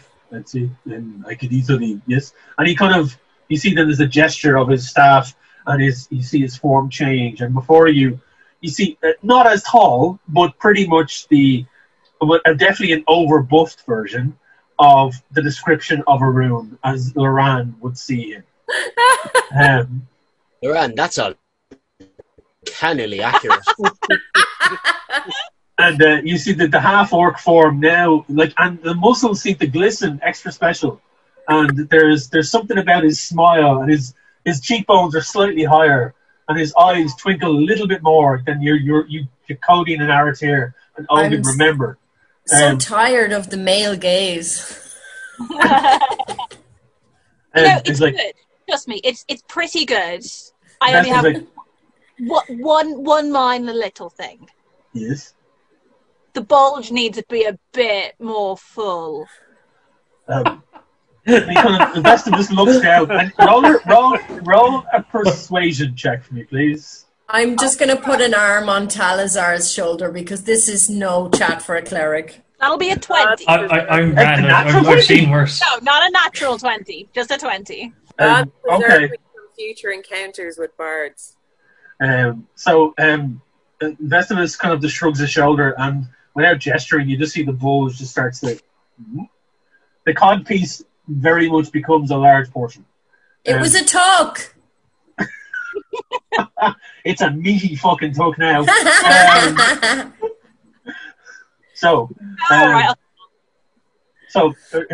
Vestivus now / Arun is like, I do believe I will be able to pass unnoticed in this guise. People will not could you do suspect his me. voice as well? This is my voice. I do not know how this individual speaks. What was his voice? I don't plan on speaking it on. He was very commanding and serious, and he was like, "Oi, you go do that," and "Oi, you go do that," and "Loran, stop touching my butt." Wayne, please do it. Please do a duck impression, please. Damn it! Say basically a lot and irregardless. Right. Be generally annoyed, but also really sweet somehow. Yeah. I really dislike the use of the word irregardless. Yeah, live with it. Right. Rude, hot, not grammatically correct. Things I do for you people. You Right. Problems on purpose. Right. Irregardless. Let's let Stephen go, right? We're gonna go. Let's go. Oh my god. Here. Stephen go. Love your All right. Does this sound like in any way, shape, or form? Is this the way you sound? That is perfect. Come on. Not bad. Right. Not bad. Let's go. Just fucking. Let's go. I'm in, guys. This is gonna be great. Oh, you are in the army now, my friend. Okay. So the group kind of gathers together, and you going to start making your way? What do you want to do at this point? What's the plan here? Okay. Let's go find Kuval. You said he's north, right? Swift, what have you heard of Kuval's forces and of Kuval himself?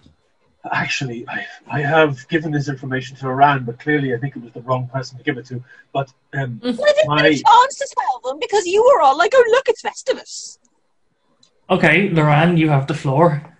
Oh no, he can tell you I wasn't listening. I was drinking wine and thinking we were going to have sex. That checks out. Well, and he kind of not so much dejected, but very tired. Swift kind of just rubs his forehead and is like, my spy network has uncovered the fact that Quaval is actually camped north in the remains of Breshton, in a now newly rebuilt town or city that literally looks like a giant crystalline structure of red crystal. He is commanding his horde and forces from that base of operations. But the problem is, as Festivus has told you, the attacking armies that were here previously are still here. They are buried in the ground outside the city, waiting, dormant. They are not active in any way. We've had multiple watches on them. And Aratir, you would have remembered this from the notes of the guard, the head captain of the guard, that there is notes in the captain of the guard's journals that the armies did bury themselves, or literally stopped fighting at a moment's notice and dropped to the ground and started to tunnel and all buried themselves deep in the ground just before the arrival of a large silver dragon that just appeared out of the sky out of nowhere. Swift then turns and says, if you wish to travel northward to Breshton, by all means. My worry is the armies outside and what they might do if anyone tries to leave. We deal with them first. Their numbers were greatly diminished upon the attack. I would guess there was maybe easily 500 to 600 left on a very rough guesstimate of what was left and what buried themselves in the ground. Well, if we're worried about the armies waking up if somebody tries to leave, why don't we just go out through the secret tunnel that three of us have left through before? Yeah, that way they won't see us or hear us. And then go to that place he's at. That is an option. And he kind of Swift looks up at the wall, and I see it's one of Alduin's many secret exits and entrances into the city.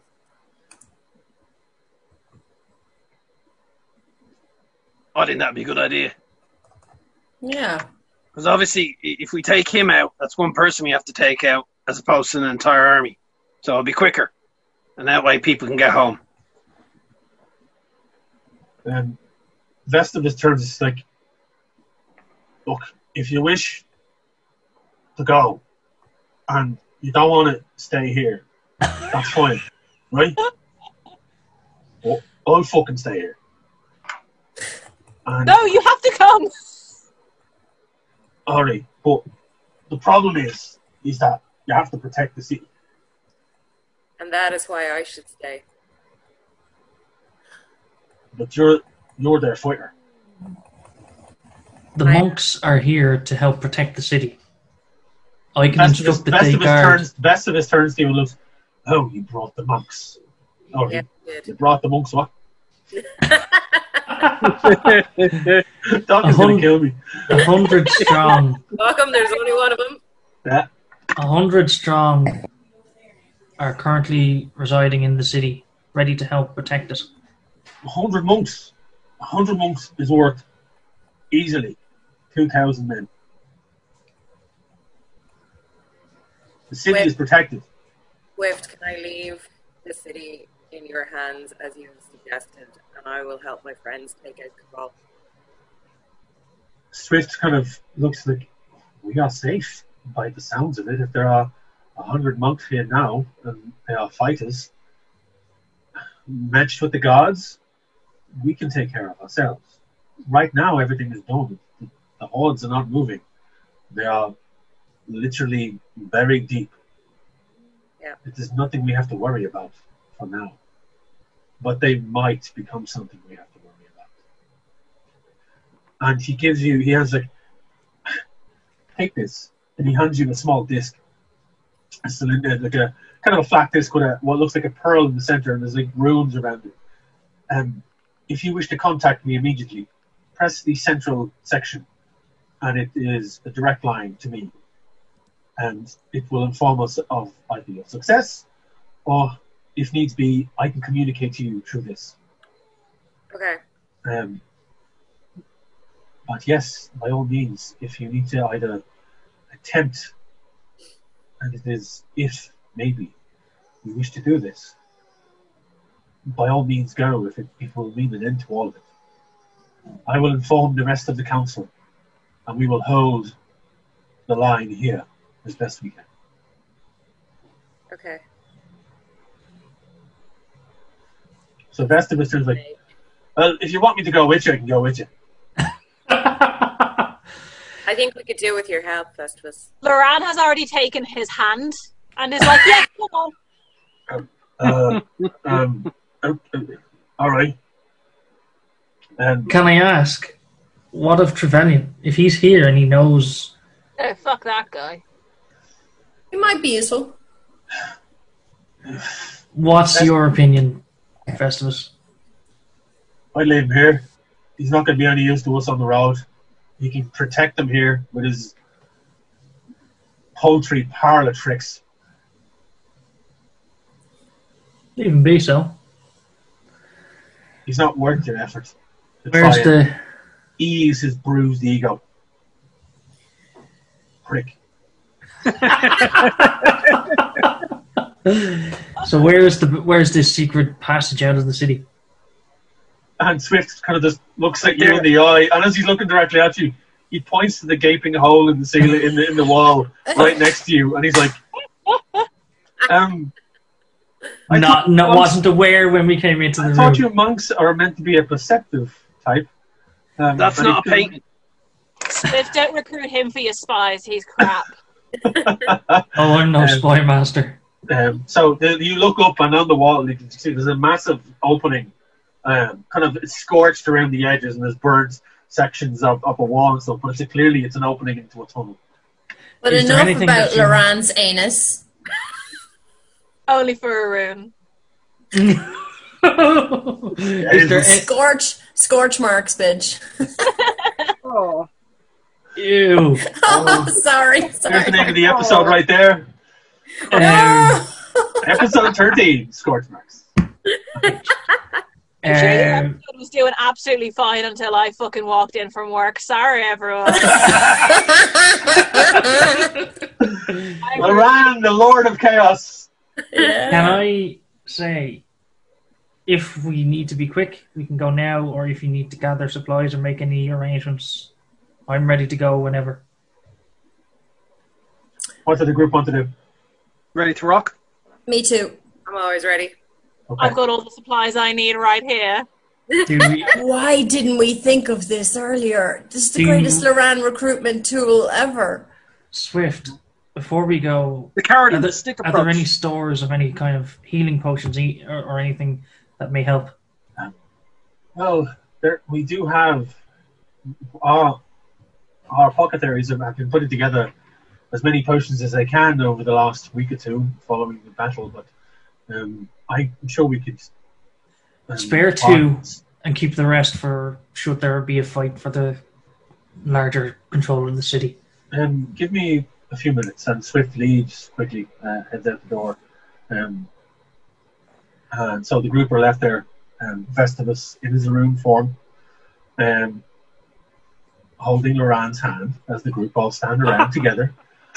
Is there anything you need to do here at this point? Do you want to talk to each other about anything? Do you want to say anything? Or is you just prepping yourselves to get on the road again? What did you say, Norman? Said fuck no. You've kind of covered your bases. How far is that? The Dark Crystal. The what? The tower. The Dark Crystal. The Breshton. It's back up in the town of Breshton. That's where it is. So the town of Breshton has now been converted into this large crystalline dwelling. Think like a giant red Fortress of Solitude. That's what it looks like. Mm-hmm. But you haven't seen it yet. But that's from the description that Swift gives you. That's pretty much what it is. I had an image of the Dark Crystal just planted in the middle of Breshton. It's like, so everything is grown up. We'll just give it a second. Yeah, cool. So we'll how long travel again? Can't remember. Well, it's the town of Breshton, so you're talking at least a couple of days. About 2 days max. 2 days max. I need some food. Okay. Supplies. Yeah. These are all standing around, kind of just staring at each other, kind of wondering what the fuck you've got yourselves into again. Talasar kind of... I'm going to go to the corridor, grab a guard, and get them to inform the kitchen to send us several days of supplies. Quick, sharp. Quick, sharp. Okay.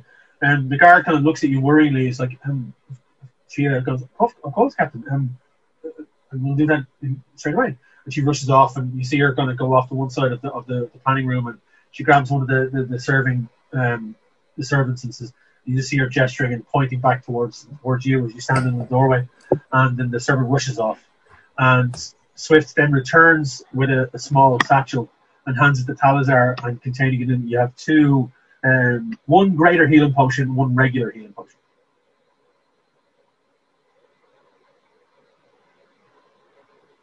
I look like you may need to pick me up. And I hand her the greater healing potion. Aww.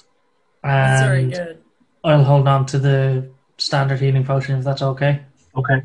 I feel guilty because I have full HP. We had a long rest. Well, right now you look like death. Oh, this is should anything happen. Okay, gotcha. You look like someone who could use it. Yeah. Well, Is there none for your good old friend? You don't fucking know who I am. Swift just gives you Swift just gives you a side eye, and then just goes like, "I wish you all well on your travels, and don't forget, keep me up to date with what is going on. And if anything happens here, I will contact you." You can rely on me, Swift. Thank you. Take care of yourselves. We will try. Then Swift kind of bows deeply and turns on his heels and leaves. As he's leaving, then he's met in the corridor, coming in the direction. A servant girl kind of holding over one shoulder a large knapsack, and she hands it over, and as you open it, it's filled with like rations and breads and meats, dried meats and cheeses and stuff like that, enough for about 3 to 4 days, and for this particular group, and hands it over. You're all prepped. You're all ready. Yeah. You want to hit the road? Let's go. So one by one, you clamber up into the opening of the tunnels, and you start making your way down. I take it whoever's leading the way, it doesn't matter really at this point whoever's leading the way, but just make your way through. You go first. Yeah. Loran and Festivus at the back. Loran obviously leading Festivus by the hand. And like, it's just the weirdest sight to see. In his current form, he's actually quite big and awkwardly pushes himself into the compact tunnel and sidles along. And as you all travel along for about 30 minutes, you then come out into the... It's now, at this point, it's about midday, and you're out into a bright kind of early winter's morning, clear sky for the most of it, a sharp kind of sharpness of the air as you push out through a brush into a pathway that leads up into the side of the forest area, just outside the north part of Terrace Moor. You're on the road. You're making your way north to the town of Breshton, where it used to be. A familiar road to you all because you have travelled this way previously. You notice that Festivus is kind of taking it all in, not having seen this part of the realm for a very, very long time. And there does seem to be a level of awe about it. Like you see, even in his Arun form, the look on his face is surprise and like he's home. and there is a joy to him as well.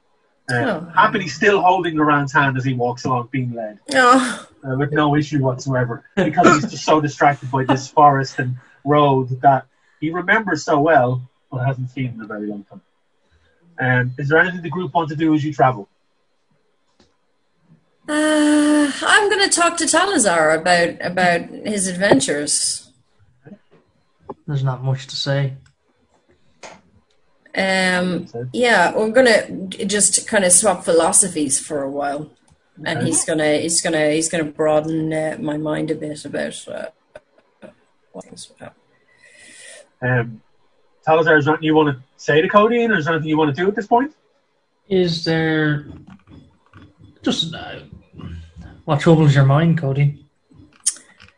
Nothing really. I just I feel like I've been forced to become a slightly more thoughtful person than I would have liked to have been. Growth. Yeah. It's kind of forced on me though, but I like it. It's nice feeling useful, despite the fact that like we are literally kind of tools in this game. It feels nice to have a cause. Well, having a united cause can offer a way to give back to a society that might benefit. Yeah. I wonder will they ever know what we've done if we do it right. But you'll know. Yeah. That's all that should matter. That's all that matters for me anyway.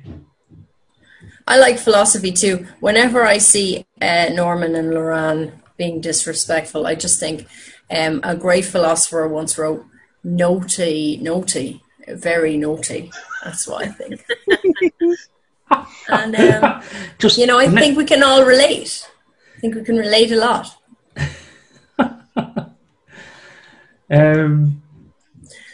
Also, I'm the worst.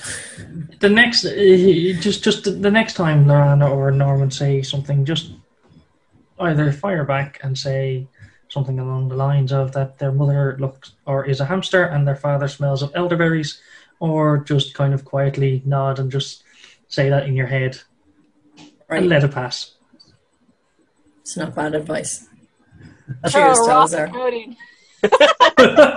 Cody, now she's talking to Talasar, just throw roll an attack there for me, Laurent. No, don't actually. Oh, go on. All right, fuck it. Hang on. What are you doing? Throw a rock at her. I will. Wait a second. Let her roll the attack first. Roll. Yeah, but I'm able to. What's the as a reaction? I'm able to do deflect missiles. Yeah, let's see how it happens. I just need to find my thing. Hang on. Throwing? Is that a thing? No, just roll a d20 for me. Just a pure d20? Yeah, roll a d20. This is not. It's not. Obviously, it's not done with a heavy intensive damage. No. You're just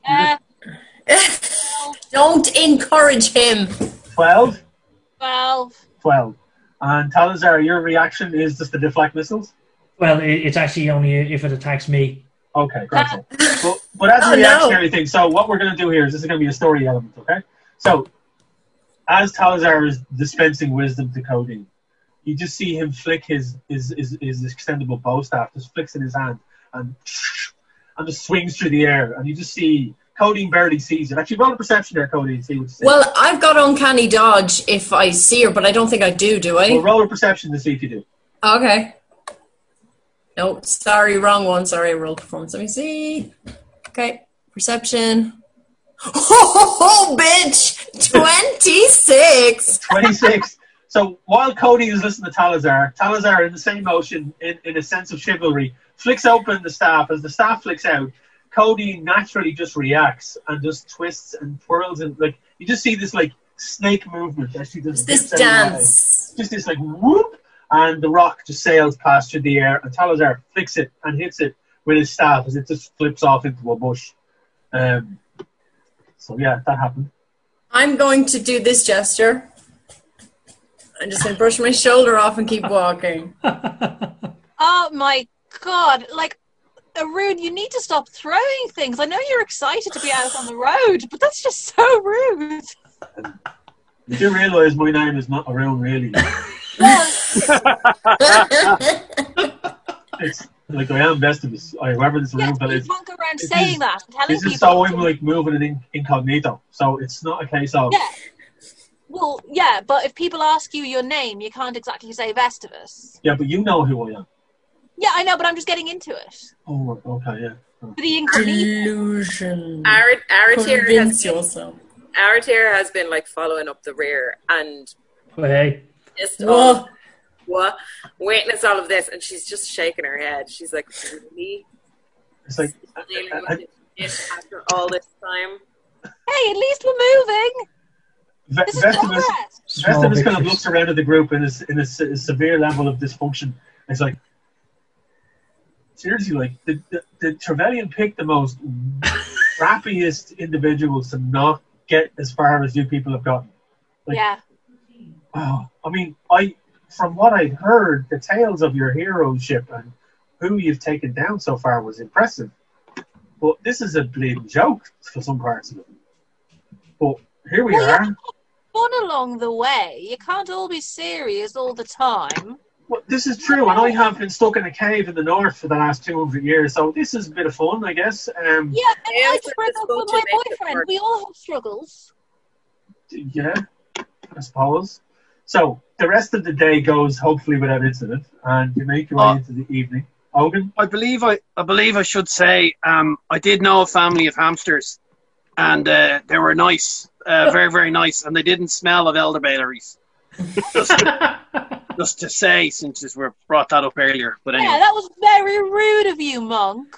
Yeah, in fairness, like, you know, Hogan's friends. they're great mothers, by the way. I should say that family was well looked after. Just, you know. What's Norman making of all this? Norman is just chilling underneath the shades. I think I'm actually at the front of the party at this stage.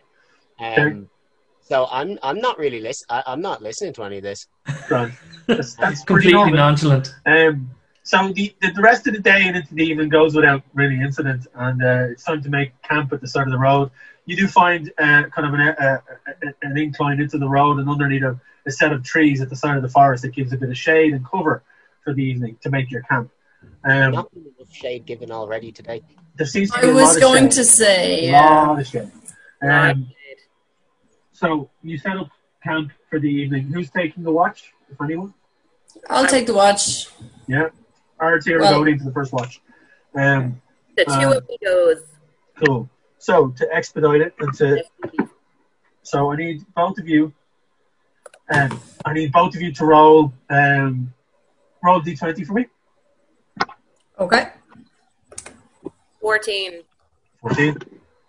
Yeah. Sorry, I should have said roll it. This is a perception check. Sorry, my bad. Perception check. My bad.